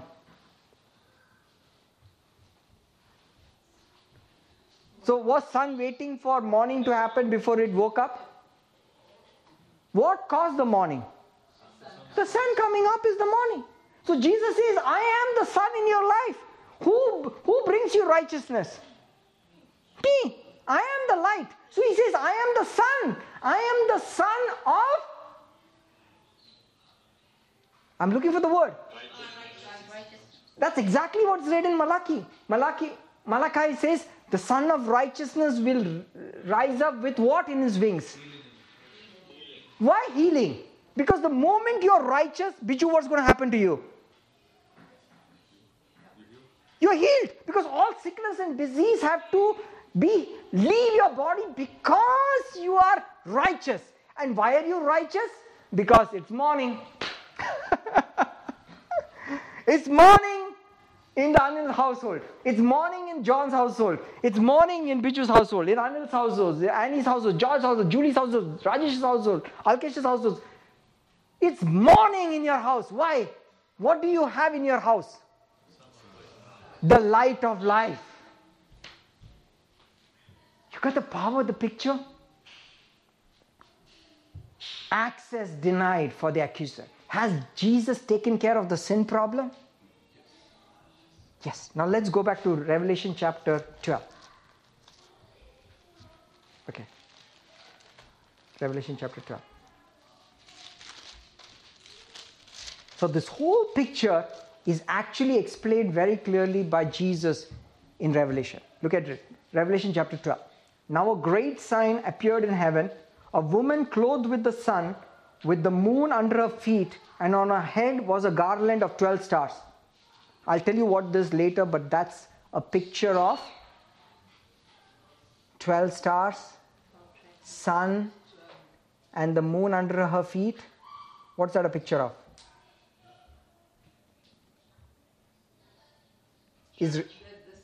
Israel. 12 is a picture of Israel. Remember the 12 sons of Jacob, correct? So that's the 12 sons. Okay, here you need to understand Revelation chapter 12. Very important chapter. You need to understand this because it's not just for prophecy teachers who are talking about the end times. No, it is talking about you right now. Because it's a picture. Because Jesus is revealing to the church what exactly happened when Jesus died and rose again. It just happened with that woman at the When he lifted up, raised up, wrote down, it's all God moving. You know, it's not just like a man from Nazareth stooping down, writing. It is God stooping down, writing, declaring, handling accusation, declaring. This is God speaking. You understand that? When you read the gospel, you don't read it as if a nice story. You know, it has powerful implications on what exactly happened. And on this, God says, okay, let me give you one more imagery. This is not Jesus in the temple. This is a great sign in heaven. Let me show you. This is exactly what happened in heaven. Okay, read it. Revelation chapter 12. And there was a great sign appeared in heaven, a woman clothed with her feet, with the sun, with the moon under her feet, and on her head a garland of 12 stars. Then being with the child, she cried out in labor and in pain to give birth. So Israel was in labor and in pain for a long time. What was it waiting for? What was Israel waiting for, Jerry? Israel was waiting for Satan? For the Savior. Where was the Savior going to be born? Through which woman? Through Israel. He was going to be a seed of David. Do you remember that? He's going to be a Jewish seed. It's going to be, so it's waiting and waiting. This labor is taking a long time because remember in that passage Jesus took a long time. He continued writing because there's a time involved, because he's waiting for the manifestation before he can next stoop down. That means when he comes into the earth again. So there's a long period where Israel is waiting for the Messiah to be born, because Israel is facing what you and every man faced. What? He's facing a dragon in their face. You got it? Who is the dragon? Satan. Okay? So look at the next verse. Then being with the child, she cried out in labor and in pain to give birth. Another sign appeared in heaven. Behold, a great, fiery, red dragon, having 7 heads, 7 horns, 7 diadems. So do you see 7, 7, 7? Sorry, 7 heads, 10 horns, 7 diadems. Okay. So what does 7 mean? Complete. He has complete authority. He has 10 diadems, correct? 7 diadems. How many horns? 10 horns. Horns means what is his weapon? What are his weapon? The law. He uses the 10 commandments as his weapon, the horns, correct? So he has complete authority. He uses the law to dominate, correct? And he has 7 diadems. That means he has 7 rulership and kingdoms in the earth. So looks like a Satan who is at its peak of his power. Yes or no? Correct? So that's what Satan was. Say was. Was. Okay. Keep reading.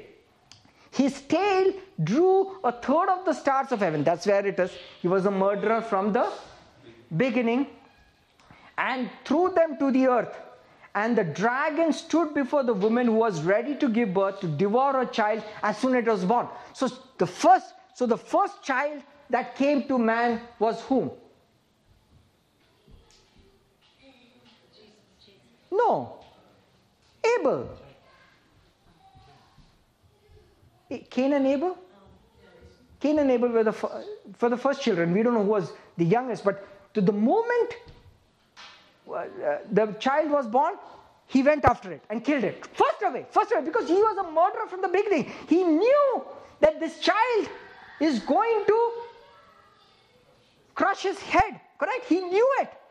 So he immediately killed. He stood before the woman constantly to kill the child. So he was killing Moses. He was trying to kill Samson. He's constantly going after the Savior who was going to come into the world through which country?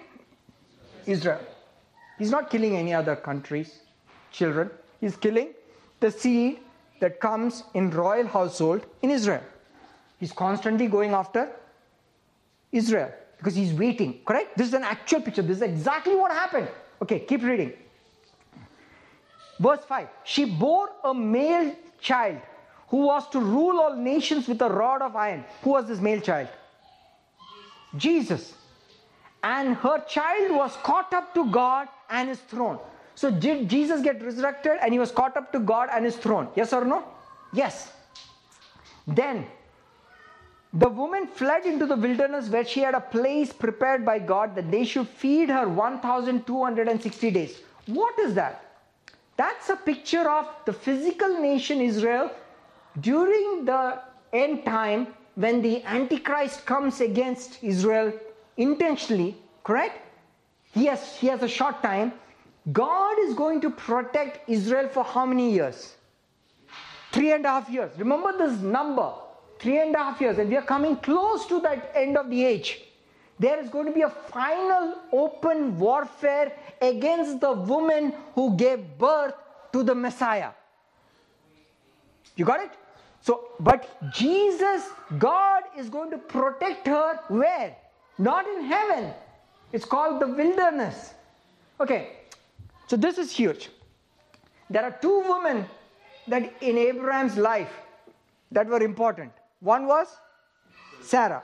The other one was Hagar. Correct? The two women, both had how many children? They had how many seeds? 12 at the final. First they had Isaac, and then Isaac had Jacob, and Jacob had 12 sons. Hagar had Ishmael, and Ishmael had 12 sons. You got it? So you see the picture? Both a picture of a woman of Israel. Yes or no? Correct. And Galatians chapter 3 and 4 talks about it. You need to study this. It's very powerful. Remember, everything is about this kingdom, right? So there are two Jerusalems. Say two Jerusalems.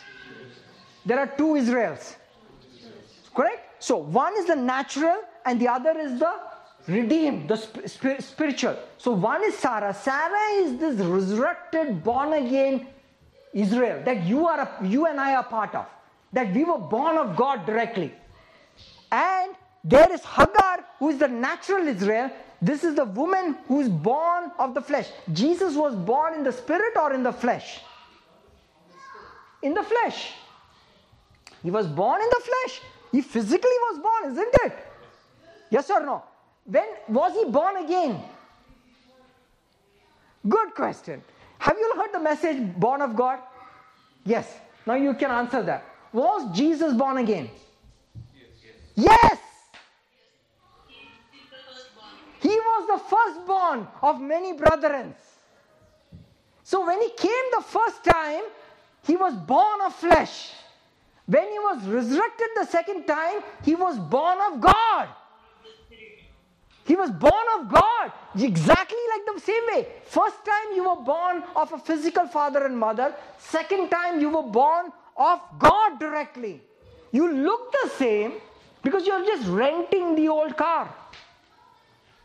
Right? Because you're renting that old body, but you're totally different. So here is Israel, which is natural Israel, which is Hagar, and which wants everything by the flesh. He has to work it. So Abraham does not believe in God's promise. He goes and has children with Hagar, which is the works of the flesh. He says, and God, when Sarah gets angry, which says, cast out this bondwoman and her child. Read Galatians chapter 3. It says, God, and it looked so rude. He said, what are you doing to this woman? But God said, no, what she said is correct. The child of the bondwoman will not be heir with the child of the free. Hallelujah.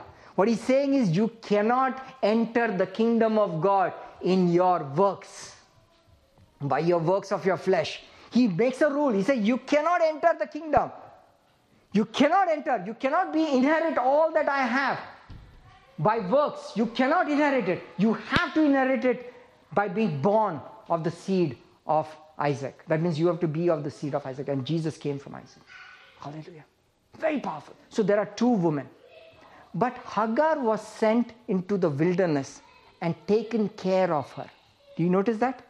God didn't just give up on Hagar. God provided for her, and her nation became a strong nation, and they had 12 children. See, God regarded that woman, even though she was natural. Because God said, finally, the natural Israel will become part of my kingdom. What did God said to Hagar? The angel said, the first time she fled from Sarah because Sarah was persecuting her. And the angel said, go back and submit to Sarah. Because the natural Israel will have to submit to the supernatural Israel that is coming down from above. The natural Jerusalem will have to be submit to the supernatural Jerusalem. Who is the supernatural Jerusalem? That is you and I that live there. Hallelujah. Do you get the picture? So that the wilderness being taken care is a classic picture of Hagar being taken care in the wilderness and being protected for 3.5 years. You got it? While the end time restoration of all things that should happen. Read Romans chapter 11. You can also picture about what Paul says. Finally, Israel will also be saved. So that's the whole point. You get the picture? Okay. That's not the good part only. But look at that. What happened when the sun was caught up to God and His throne? Verse 7. And war broke out in heaven. Michael and his angels fought with the dragon, and the dragon and his angels fought. Correct? And they did not prevail, nor was a place found for them in heaven anymore. So suddenly the dragon lost his place in heaven. When did that happen? Correct. Jesus says, this is what Jesus said. Jesus said, it should be in John. He said, if I be lifted up, I will draw all judgment to me. Do you have that chapter? Can somebody pick that up? Okay, read this. John chapter 12, verse 27. I'm going to read Jesus' words just before He went to the cross. I want you to understand this because it's really coming to your accuser. So the question I'm trying to address is the accuser in the presence of God accusing you right now? Yes or no? No. Remember, He asked the question. Jesus asked the woman, where are your accusers? He said, there is no one, because that accusers left the presence. When did that happen? When He raised Himself up the second time. When Jesus resurrected, and look at what happened in Revelation chapter 12. Say, there was a war in heaven. Michael and the angels fought against the dragon, and the dragon was cast down. But He said, dragon was always cast down from the earth. No. Remember, He had access to Job through His throne. He was walking in all the time, not because He was sinless, but because there was a basis on which to accuse you. So He constantly went into the presence of God and accused them. So finally, Michael and his angels threw them out because there's a basis on which to throw him out. Why? What is the basis? Because the church is made righteous. So what is He showing up for? Like, if you are not the criminal, how can the prosecutor show up in the court? Satan was fulfilling the role of a prosecutor. But when the victim has been made perfect, the prosecutor also loses his office. And which is what happened. So war broke out and Satan was thrown out. Now read this. This is huge. John chapter 12, verse 27. Can you read it? Can somebody read it loud? Now my soul is troubled, and what shall I say? Father, save me from this hour. Father, save me from this hour. Jesus is now about to go to the cross. He says, save me from which hour? This hour. So it's a specific time. Correct? Save me from this hour. I'll read it. But for this purpose, I came to this hour. What purpose? To die. Correct? For this purpose I came. We'll try to find out this purpose. Father, glorify your name. Then a voice came from heaven saying, I have both glorified it and will glorify it again. Then the people who stood by heard it said, and it thundered, because God the Father spoke from heaven, said, I have glorified your name. I have glorified my name and I will glorify it again.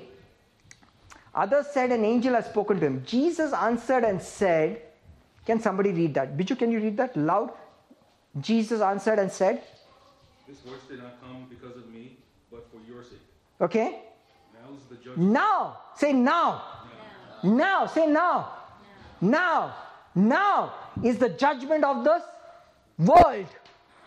I thought judgment of the world happens after Jesus comes, correct? What judgment is he talking about? Now is the judgment of the world.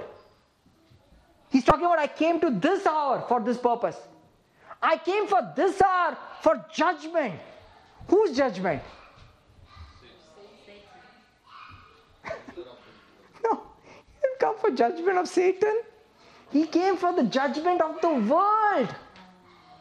You see, he had to take care of the sin problem. He had to take care of the fact that, remember the second accusation that was against God?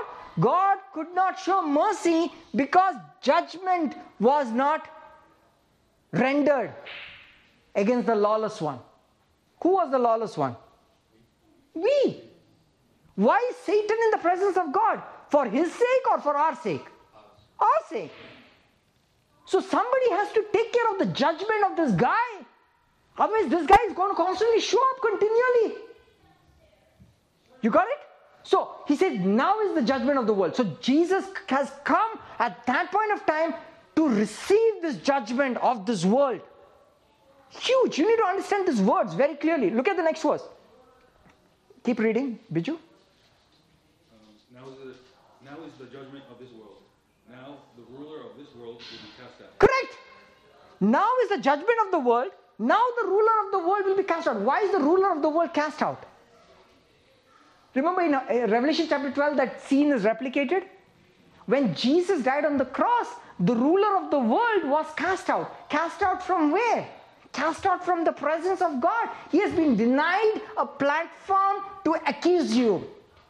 Remember, just like everybody left when the woman was accused because he rose up, he resurrected. Now there is nobody to accuse you. The church has nobody to accuse you. Hallelujah. That's why what happened to Job can never happen to you. Because Jesus, like God said, have you considered my servant Job? There is none like him. He can say that and get away. Why? Why? Because it's the truth. He is blameless. He is perfect. He's taken care of the sin problem. So now there is no basis for Satan to walk into the presence and accuse God of being, skin for skin. Just kill him, touch his skin. Satan knows man so perfectly. And this is what he said. Skin for skin. A man will give whatever he has for his life. Wow, he knows man. He said, touch his body. He will do. He knows man. But he cannot now. Because the ruler of the world has been cast out not because he is judged, but because the judgment of the world has been put on Jesus and he's taken care of the sin problem. And now there is no basis for an accusation against you. You need to get this. Now the ruler of the world has been cast down. Keep reading. And I, if I am lifted up from the earth, okay, will draw all peoples to myself. Wrong. Peoples is in italics. Isn't there? Mm-hmm. Correct? So don't read it. Okay? Now let's read it. What is the context of this passage? Judgment. Say judgment. Correct? So let's continue with the object. The object is what will draw, he will draw all to him. He just said, now is what of the world? The judgment of the world. So if I be lifted up, I will draw all the judgment to whom? To myself. Hallelujah. He just sucked it up, brothers and sisters. He left nothing for you to partake. You're like, we are like constantly tempted to take the little crumbs. Can you give me a little judgment, please? I have to also pay a little price in your life. I also have to little suffer because it keeps me humble. Why? Did Jesus draw all or not? Yes or no? Or did he draw most of it? So the lightning has gone into the lightning rod or not? So do you think there will be other sparks in other parts of the house? No. Did you lift up the lightning rod? Yes or no? That's the whole point. All judgment has been drawn on the Lord Jesus Christ. And then what? That is why the ruler has been cast out. This he said, signifying by what death he would die. What death means? Not the death by stoning, but the death by, to fulfill the technical requirement of the law, that a righteous man can become cursed. In fact, he said, they were going to kill him. They were not going to crucify him.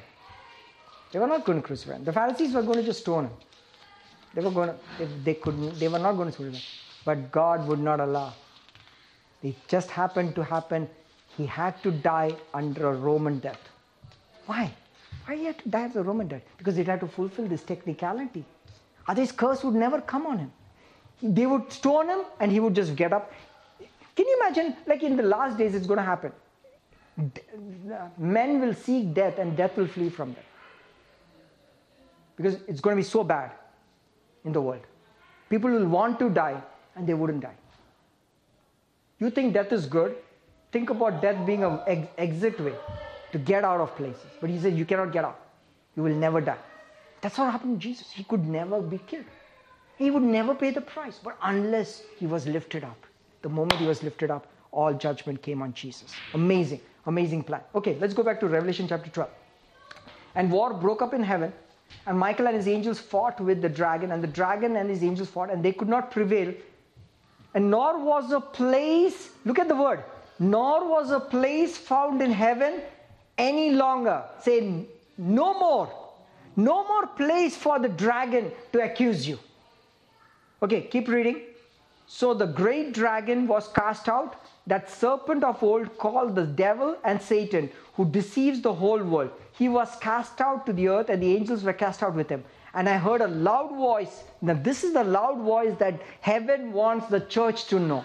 And what is the loud voice? Underline that. Now salvation means what? Deliverance. Deliverance and strength and the kingdom of our God and the power of his Christ has come. Why?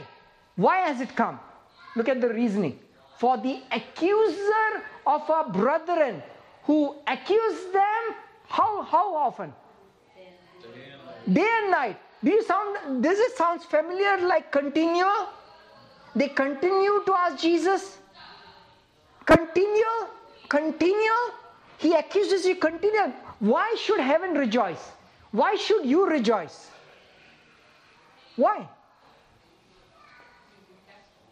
Because the accuser has been cast out. Accuse them day and night has been cast out. And how did they overcome? Verse 11. They overcame him by the blood of the Lamb, by the fact that Christ died, right? And by the word. Do you see the two-factor authentication key here again? How do you overcome? By believing and speaking. So you need both. And they overcame.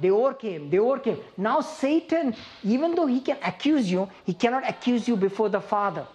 He can just accuse you like a flood. Keep reading.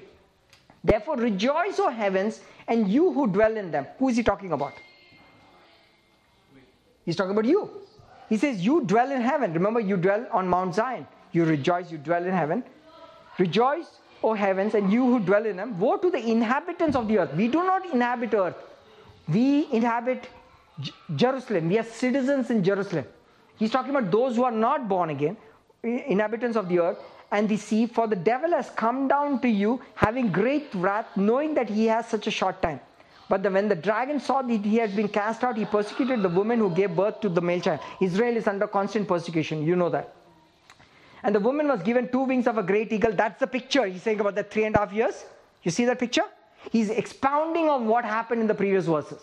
He says a dragon was given, the woman was given 2 wings of a great eagle. It's a protection of God from Psalms 91. He dwells in the secret place of the Most High, shall abide under the shadow of the Almighty. Under his wings I shall take refuge. That's the wings. Jesus said, Jerusalem, Jerusalem, how often I desire to gather you as a hen gathers under her wings. You got a picture? So for Israel, the relationship with God is always, I brought you on eagle's wings. I covered you with wings. I covered you with wings. So whenever he uses the wings, he's specifically talking about Israel. Because for Israel's relationship with his Father God is like mother hen, wings, eagle, wings. Because nobody can touch us. Correct? And that's what he says. See, an eagle was given 2 wings of a great eagle that she might fly into the wilderness to a place where she is nourished for a time and half a time from the presence of the serpent. Because while Israel is on the earth, she will be protected from the Antichrist for 3.5 years. From the presence. That the Antichrist cannot touch Israel with all his weapons. And you're going to see it. And it is all prophesied in Daniel, in Zechariah. He's talking about all that. So that you don't have to. But you are not that woman. Who are you? He just told the ones who will rejoice. That's a clue. Rejoice, you who dwell in heavens. You dwell in heavens because where are you now? Seated with. Remember where the woman was when she said, there are no accusers. Where was she? She was in the temple. And where was she? She was next to Jesus. That means where is she? In the temple. In the Holy of Holies. So is Satan there? No. So is she in the presence of the dragon? No. So where is she? Therefore, will she rejoice or not rejoice? Rejoice. So now you say, therefore the saints are joyful in their glory. Why? Because the accuser of our brethren has been cast down.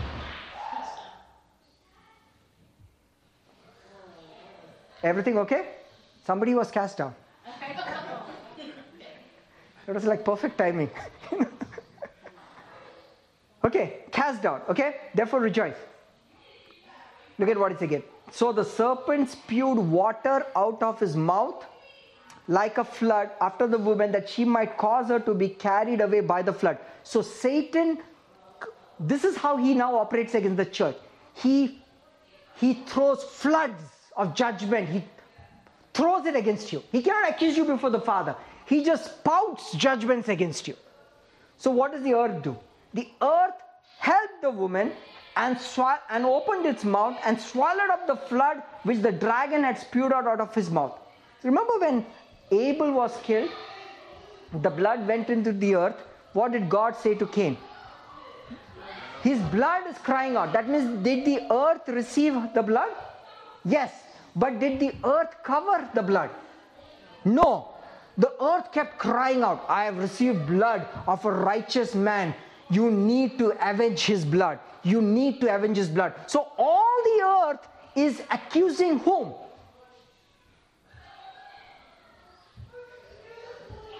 Cain.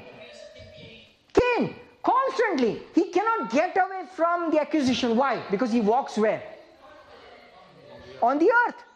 So the inhabitants of the earth are under constant judgment. Yes or no?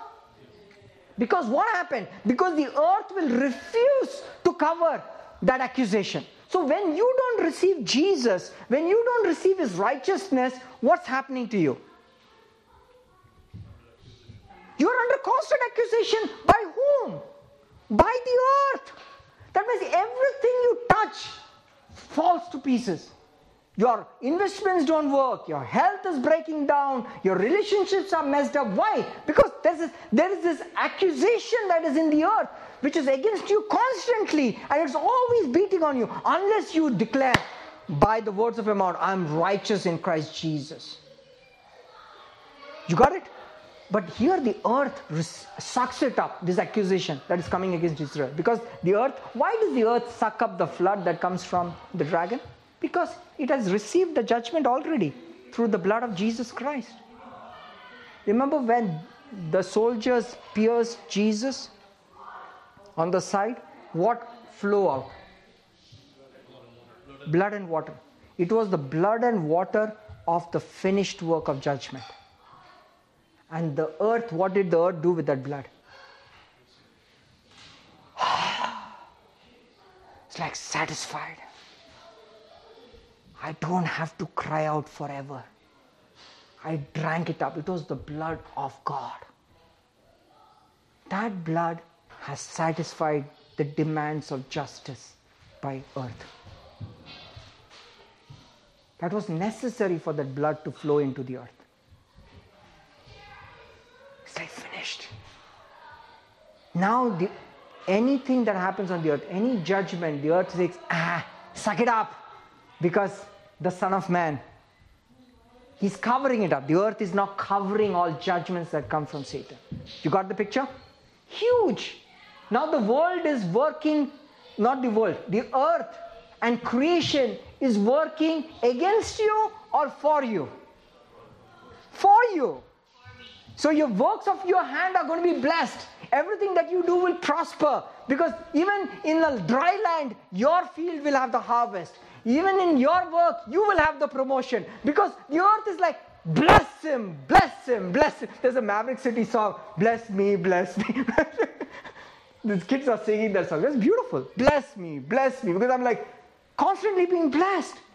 Because the earth is like covering up these judgments that come up from Satan. So Satan is just busy, just spitting out all the time. But nothing can happen, cannot touch you because of your righteousness.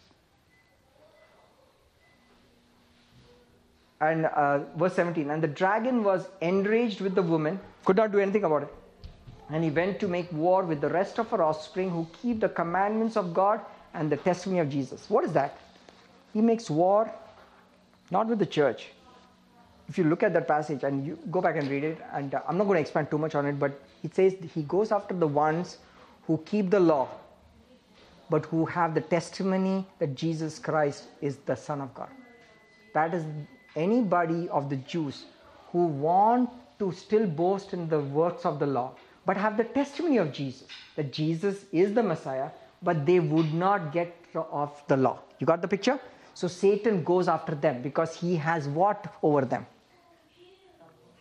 Power. How he has power? Because they boast in the law. You got the picture? Remember his 10 horns? He boasts. So anytime you boast in the law, you become susceptible to his power, of his accusation. So taking care of the law, taking care of the justice demand of the law is what robbed Satan of his position in heaven, and therefore the accusation that would come upon you. Hallelujah. Hallelujah. And I don't know whether we have the time to go anything else, but I want you to meditate on that. And there are a lot of verses, and we'll talk about that in one of these coming days, that the gates of hell, remember? And I will close with this. Remember Jesus, the promise that came to Abraham was that your descendants will possess the gates of your enemies. How many of you have heard that? And you're like, what is this gates? Then Jesus also used this word. He said, upon this rock I will build my church, and the gates of Hades will not prevail against them. What are these gates? Because Deuteronomy says, and I will read this. This is huge because it's connected to this Bible study. Gates are the places where judgments are made. Okay, Deuteronomy chapter, and this is why Sodom was destroyed and Lot lost everything. Because Lot, when the angels met Lot, where was he? He was at the gate of which city? Sodom. What was he there as at the gate? As a judge. Remember when they tried to take care of business with his daughter? And he tried to stop them with his works? They said, you come here and you are behaving as a judge. Remember he used the word? Because he was operating as a judge in a demonic city. Because he was depending on the works of the law to judge. That was a dangerous place. Because the same demons that you using to accuse others are going to turn on you.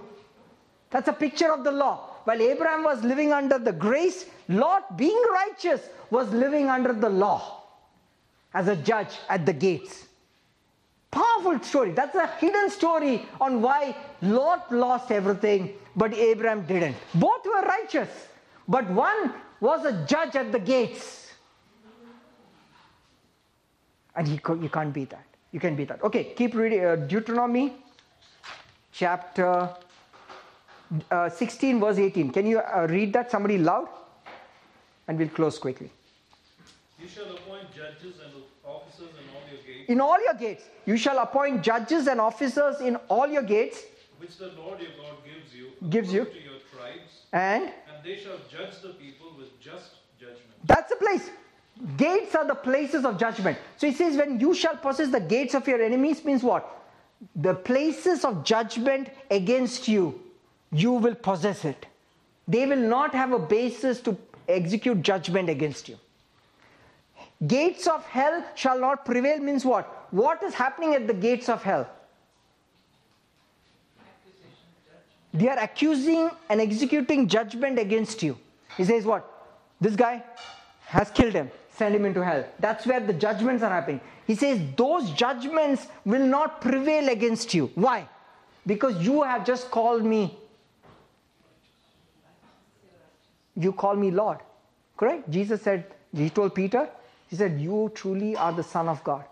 He said, because you did that, on this revelation, I will build my church, and the gates of hell shall not prevail against the church. Means what? The judgments of hell will not stand against me. Remember the word, Satan, a place was not found for them, and they could not prevail. Gates. That's a picture. So gates are very important because that's where judgment is. The heart of the gospel of Jesus Christ is that there be no accusation and there be no accuser in his presence against you. His final question to you, and when Jesus rose up from the dead, he asked Mary Magdalene, why are you crying? What an odd question. Because in Jesus' mind, what had just happened? Her accuser has been thrown out. So he is waiting for the woman to say the same answer what this woman in the temple said. What was it? There is no one to accuse you. Therefore, there should be, the former things have passed away. And I'll close with this. Somebody read that? Anil, can you read this? Revelation chapter 21.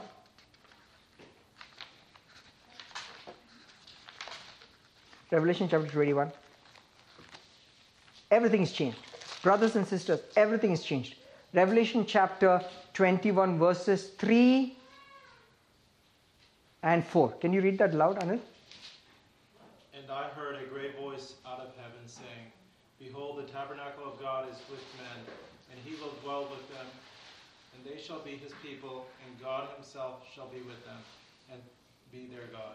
And God shall wipe away all tears from their eyes, and there will be no more death. No more death. The last one is going to walk away. Neither sorrow. No sorrow. Nor crying. No crying. Neither shall there be any more pain. No pain. For the former things are passed away. Former things have passed away. The former things have passed away. Behold, the tabernacle of God is with men. Is it going to happen or is it already happened? You need to get this. Is it going to happen or is it already happened? Happened.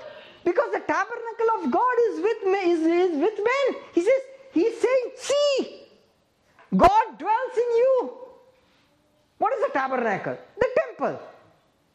So God is living in you. So what should happen? None of these accusers should be there in your presence, correct? So the former things, who are your former things? Your ex. There's a song, all my exes have gone to Texas. So that's what happened. All your exes have gone to Texas. All your accusers, sorrow, sighing, death, pain. That's the first thing he asked Mary Magdalene. He says, why are you crying? Because that's a former thing. Something just happened. I just got resurrected, therefore you are resurrected. You are seated with me and you're righteous. I am righteous. So the former things have passed away. So what did Mary have that caused her to cry? If you answer this, you got it.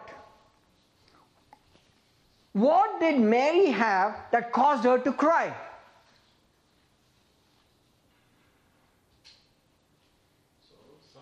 No. Mary had bad information. What is the bad information? That Jesus had not resurrected, correct? Therefore, she has not resurrected. See how resurrection is so critical to your righteousness? He said, where can I take his body?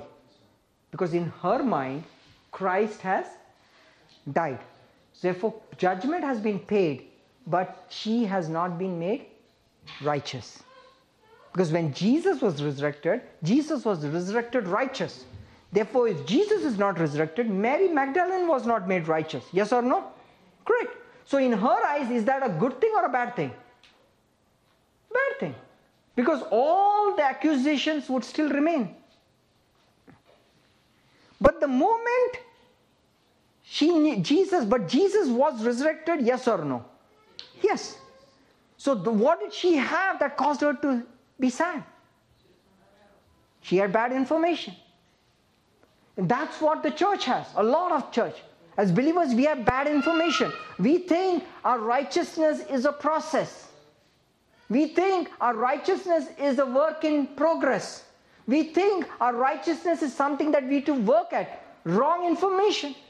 So what's going to happen with this wrong information? While the deal is done, you would still cry. While the deal is done, you will suffer the sufferings of death. While the deal is done, there will be pain. While the deal is done, you will suffer loss. Why? Because you have bad information. What is the information that you should have? He is risen. And the terms of the second writing on the floor. Your sins and lawless deeds I remember no more. Do you believe it? Seriously. I know it's hard for you to. And if it doesn't, and I'm not accusing you, right? I'm trying to say, meditate on it. Build on it. I'll send you the notes. Anybody wants notes, I'll just email it to you. I have lots of pages of notes on basis on everything, on the backup, on a lot of the verses. But I want you to read it. I want you to read it. I have to close, but I have to share this beautiful passage. Everybody go to Isaiah 51. We have talked in one of our live teams. And verse 21 onwards. Now he's talking about post-resurrection. Huge verse. You need to underline Isaiah 51, these passages. These are new commandments that God has given you. He told Adam and Eve, do not eat of the tree of the knowledge and good and evil. And Adam and Eve obeyed or disobeyed? Disobeyed. And did they suffer the consequence of this? He said, do not eat. Do not eat. Do not eat of the law. Do not eat. If you eat, the day that you eat, you will die. So what that word, living, powerful, sharper, and did it cause it happen? Happened, correct? So here's new words for you to live by. Therefore, please hear this. You afflicted. He's talking about you were afflicted at one point of time. And drunk, but not drunk with wine. Thus says the Lord and your God, who pleads the cause of his people. See, I have taken out of your hand the cup of trembling. That means he's taken it out. Who drank that cup? Jesus. I've taken out of your hand the cup of trembling, the dredges of the cup of my fury. You shall no longer drink it. Underline that. If God says something, you shall not eat it. Will you do it? No. Here he's saying, do not drink it. So what should you do? Don't drink it. Don't drink it. What is he saying? Don't drink what? Don't drink judgment. Don't drink this cup of wrath of God. Don't drink it. No, I have heard preaching that we need to suffer. Hold on. Listen to me. Listen to me. This is God speaking. Look at the word listen to me is also here. Keep here. Therefore, verse 21. Therefore, please hear this. Please listen to me. Don't drink it. Watch my lips. Don't drink it. No, but I've heard this preach. Listen. Don't drink it. No, but it is good for my spiritual life. No, don't drink it. No, it will make me more like God. No, don't drink it. It will make me more like Jesus. I can partake in his suffering. No, don't drink it. Do you get the picture? Don't drink it. Don't drink it. First of all, you don't have it. Why don't you have it? Hey, he drank. He drank it. How do you have it when somebody drank it? It's like an empty cup. What are you sucking on an empty cup for? It's the flood of the Satan that he is putting on you and saying, it's the cup of suffering that will make you wiser and gain patience in this Christian walk with you, brother. Don't drink it. No, but it is in my past, it has helped me to mature in life. You know what I just told you? Don't drink it. I don't care how you spiritualize it, how you mix it up. God said, you shall no longer drink it. What's happened? Because I resurrected. I made you righteous. Why are you drinking these judgments? You should not drink it. Do you understand what I just said? This is God speaking, okay? It's not Anil. This is his words. You're drunk not with wine. I want you to be drunk with wine. In the sense, not physical wine, I mean drunk with the wine of joy. I want you to be joyful. But you're drunk with this cup of trembling and judgment. What are you doing? I've taken it out of your hand. You shall no longer drink it. Keep reading. Verse 23. Anil, look at verse 23. It's very powerful. But he is going to put it into somebody's hand. This is why Satan runs from you. The written judgment you will execute, I will put it in the hand of those who afflict you. Who is drinking? Who is supposed to be drinking the cup? Satan, the transgressor, the murderer, the liar, the one who broke all the commandments, he's the one who's supposed to decree. We are executing the written judgment. That is the written judgment. That's the decree. In fact, this is so powerful. In the book of Esther is all about written decrees. And Haman falls across the couch that Esther is, which is a picture of the church. And that couch is called the banquet of wine, which is a picture of the finished work of Jesus. And the decree goes from the king's mouth and he falls. And his face is covered with a towel. It's a picture of Satan. He's been removed from the presence of Esther once for all. Haman, in fact, when the king asked, king is thinking, you know what, Mordecai did a good thing. I should do something for him. And he cries out. You should read this. Esther is a classic picture of judgment and decrees.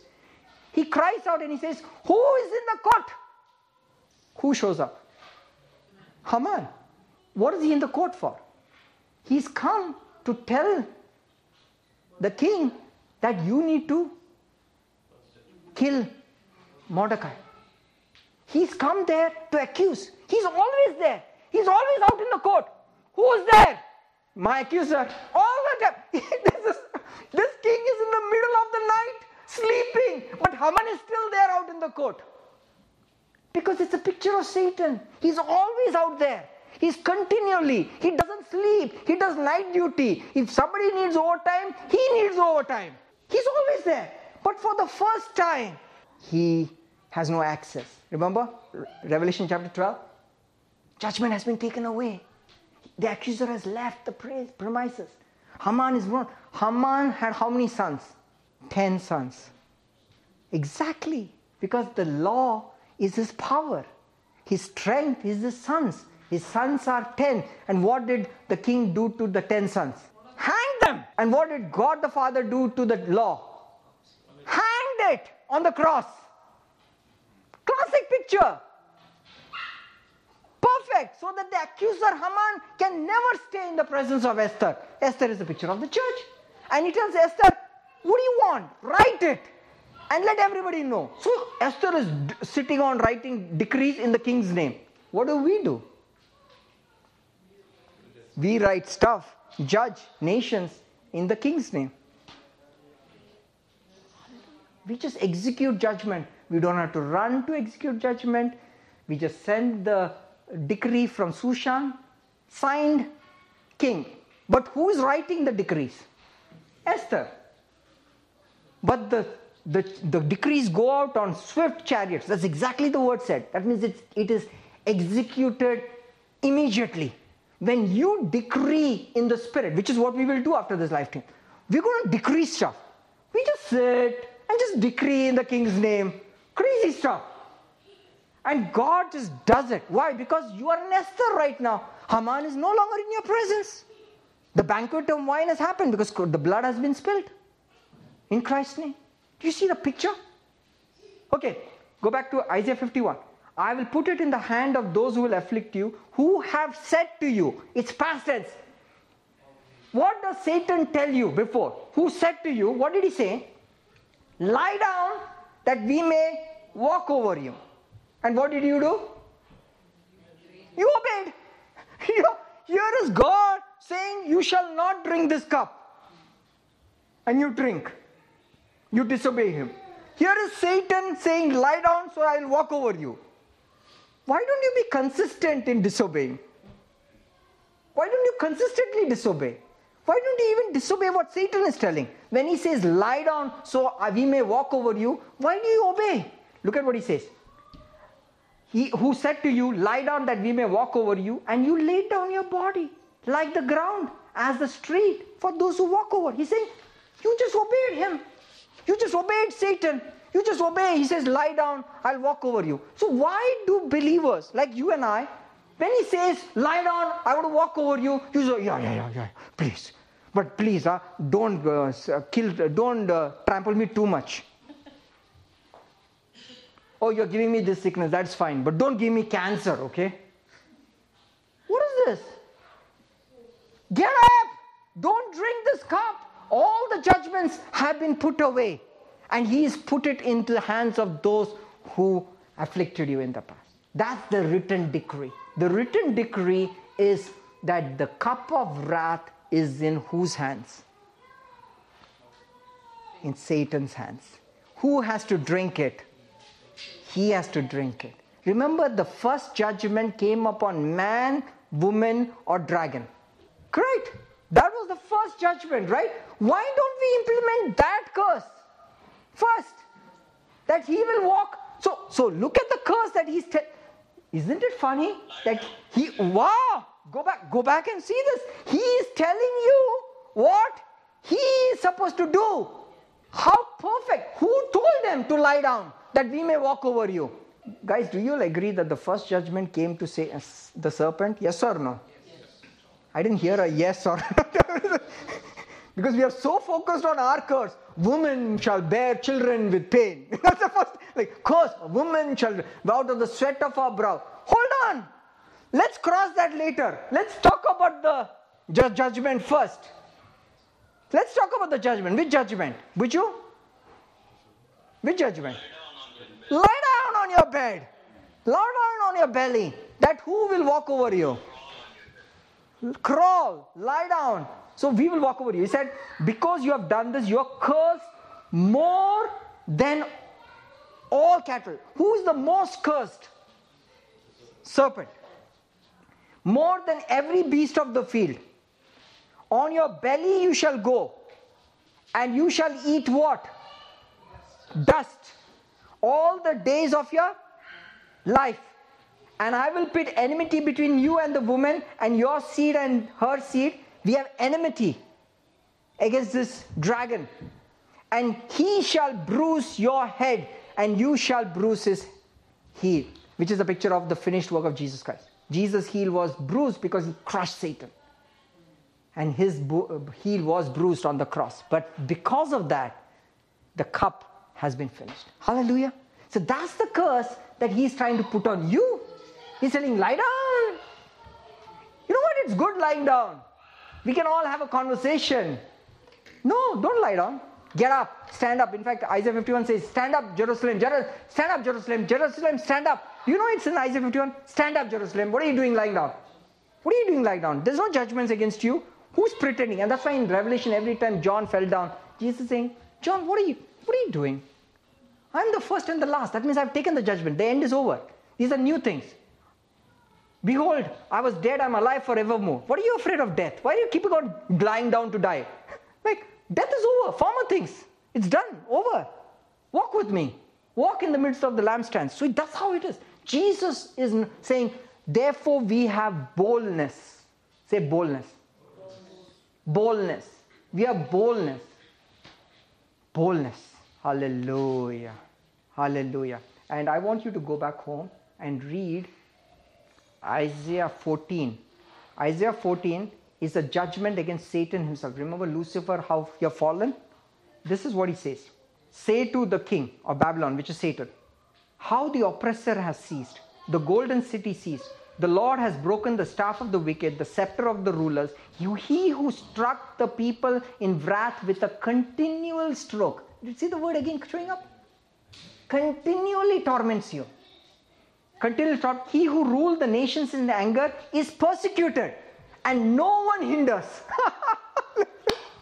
So who is the persecuted? Satan. And who stops that persecution? Nobody. You are thinking the church is persecuted?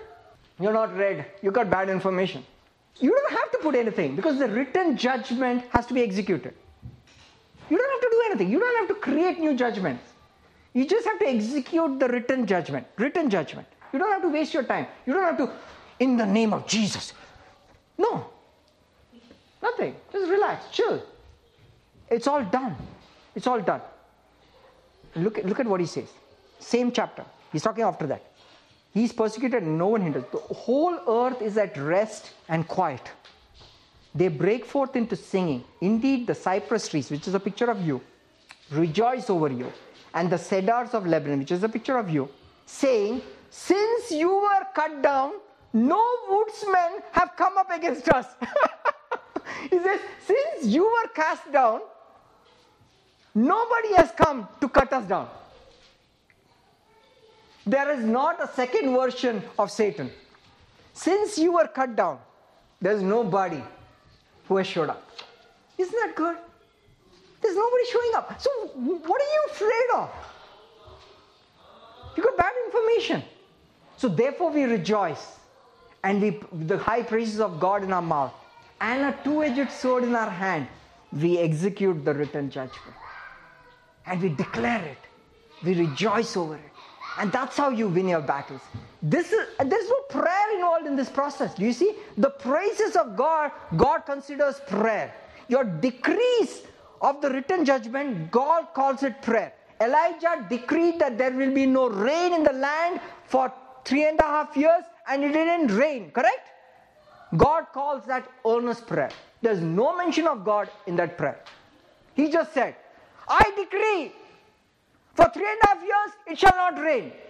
James says, the earnest prayer of a righteous man availeth much. What is that prayer about? But God calls that prayer because that's how the believers in Zion pray. They decree the written judgment. Hallelujah. We are joyful in their glory. They sing high praises to God because everything is done. Everything is finished. Rejoice in this. I'm saying the whole paradigm of judgment, of righteousness needs to be explained. And I will close with this. So Paul is comparing these two glory, the glory of the old covenant and the new covenant. He says, if the ministry of death engraved in stones has glory, ministry of death, he calls the law the ministry of death. Ministry of death. It's not the ministry of welfare. It's called the ministry of death. So, brother, what are you doing? This whole week I've been meditating on the ministry of death. So he says the ministry of death has glory. That means it has some glory. Because there was miracles under the old covenant. Yes or no? Yes, there was a miracle. How much more the ministry of life in the Spirit? And he says, but that glory of the old covenant was passing away. Therefore, Moses put a veil on his face because he was not sure that this glory will last tomorrow. Because it was fading away. So today he looked very perfect in that glory. But tomorrow what happened? It would pass away. And they would say what? Moses, he was holy yesterday. Today, he must have sinned in the night. So their glory was passing away. But he says, our glory does not pass away. Our glory of this new covenant, this righteousness, never passes away. So we with unveiled faces see the face of Jesus, in whose image we are transformed from glory to glory. You see the picture? We are becoming more righteous every day. We are not becoming less righteous. Into the old covenant, Moses' glory was constantly fading away. In the new covenant, our righteousness is constantly increasing. Which righteousness do you want to live under? That's why you rejoice in this glory. Let's just pray. Father, we come before your throne of grace, O Lord. Thank you, Master. Thank you, Lord. Thank you, Jesus. Thank you, Master.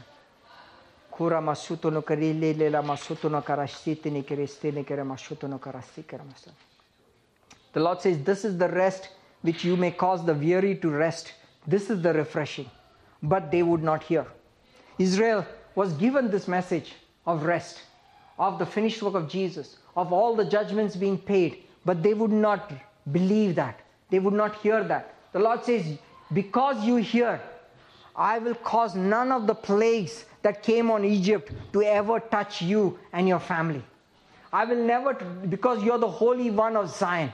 And no weapon formed against you shall ever prosper. Not against you, not against your children, not against your children's children. Not against anybody that you have a stake in, interest in, you want to speak for, uphold for, intercede for. The Lord says, you have my complete authority. You have my complete power for you to decree, says the Lord, on your bed, while you're resting. Decree, says the Lord. Decree and bind those nobles, bind those kings, and execute on them the written judgment. Thank you, Master. Thank you. The Lord says, these are the end times. But children, have you any food? Why do I call you children? Because you are behaving like pediatric, young infants who have not grown up on the word of righteousness. I call you to grow up and become sons and cast your net on the righteous side, on the right side, and you will catch so much fish that your boat will not be enough to hold it in. The Lord says, get ready for a great harvest in these end times, because you have heeded the voice of righteousness. You have delighted in my glory. You have delighted in your glory which has been given to you. And therefore the prey will be great, and the catch will be many, and great increase will I honor you in this land, says the Father. What about sickness and disease? Cast it out, says the Lord. For judgments have no place in your life. For the accuser of the brethren, the serpent of old, has been cast out. And even the last, the death that he seeks to put on you, shall flee from you. Receive my word, says the Lord, of healing, because the Son of Righteousness has risen with healing in his wings. Thank you, Lord Jesus. Thank you, Jesus. Where are your accusers? He said, but I always hear those voices. Where are your accusers? But I hear those voices. Where are your accusers? There is none in my presence, and you are in my presence. So believe what I say and I see, and open your eyes to see that you are no longer on the dust, but you are seated with me in heavenly places. Your location is not on the dust of the earth, but you are with me, says the Father. Therefore, see yourself righteous. See yourself without an accusation. Say, but what about the voices that come against you? Don't worry about it. the earth will suck it up. Don't fight those battles. Let the earth do what I've commanded the earth to do. Drink up every judgment that comes against my children. And they gladly obey. Thank you, Lord. And I will give you great authority to put this cup of trembling into the hand of those who afflict you, says the Father. Into the powers and principalities of darkness, you have the authority to put it. And they will drink it because it is written. Thank you, Master. Away from me, Satan. That's the word you use. Don't fight him. Just say, away from me. For you are a transgressor of the law. And he who is without sin, the Lord Jesus Christ, does not judge me. For his testimony regarding me is forever righteous. I receive his judgment of righteousness as a free gift. And I walk in it. I receive it. I receive it with humility, not because of what I did, but because of who you are. And your word is a double-edged sword, sharper than any double-edged sword. And I thank you for that, this word of rest. And Father, I pray that this word of rest will bear great fruit. Lord, everything that the enemy has stolen from these, my brothers and sisters, will be restored in the next 7 days. Lord, restored back in the next 7 days. I decree it right now. In next 7 days, Lord says, restoration is coming. Restoration is coming. For what has been unlawfully kept back is being returned back to the rightful owners. And that's you.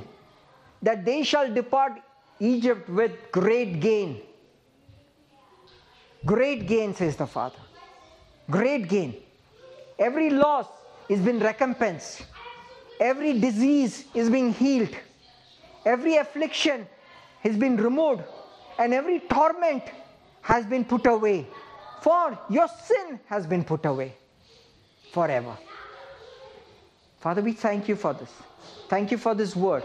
And let the fruits of this manifest even right now.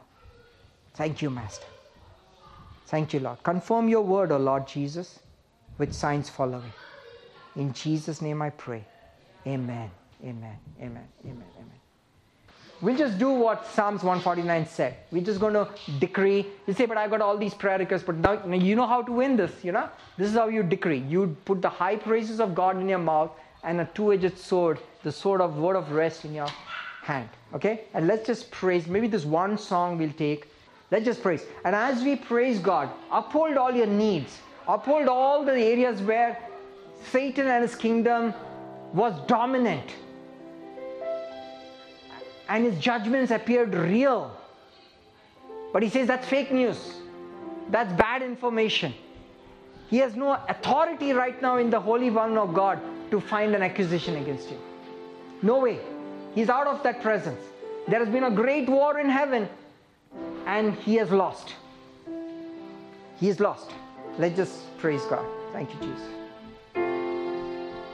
Thank you, Lord. Thank you, Father. I love you, Lord, for your mercy never fails me. All my days I've been held in your hands. Moment that I wake up till I lay my head, and I will sing of the goodness of God. I love you, Lord, for your mercy never fails me. All my days I've been held in your hand. The Lord of my maker, till I lay my head, and I will sing of the goodness of God. Come on, let's just sing this. Goodness of God. All my life you have been faithful. Come on, sing.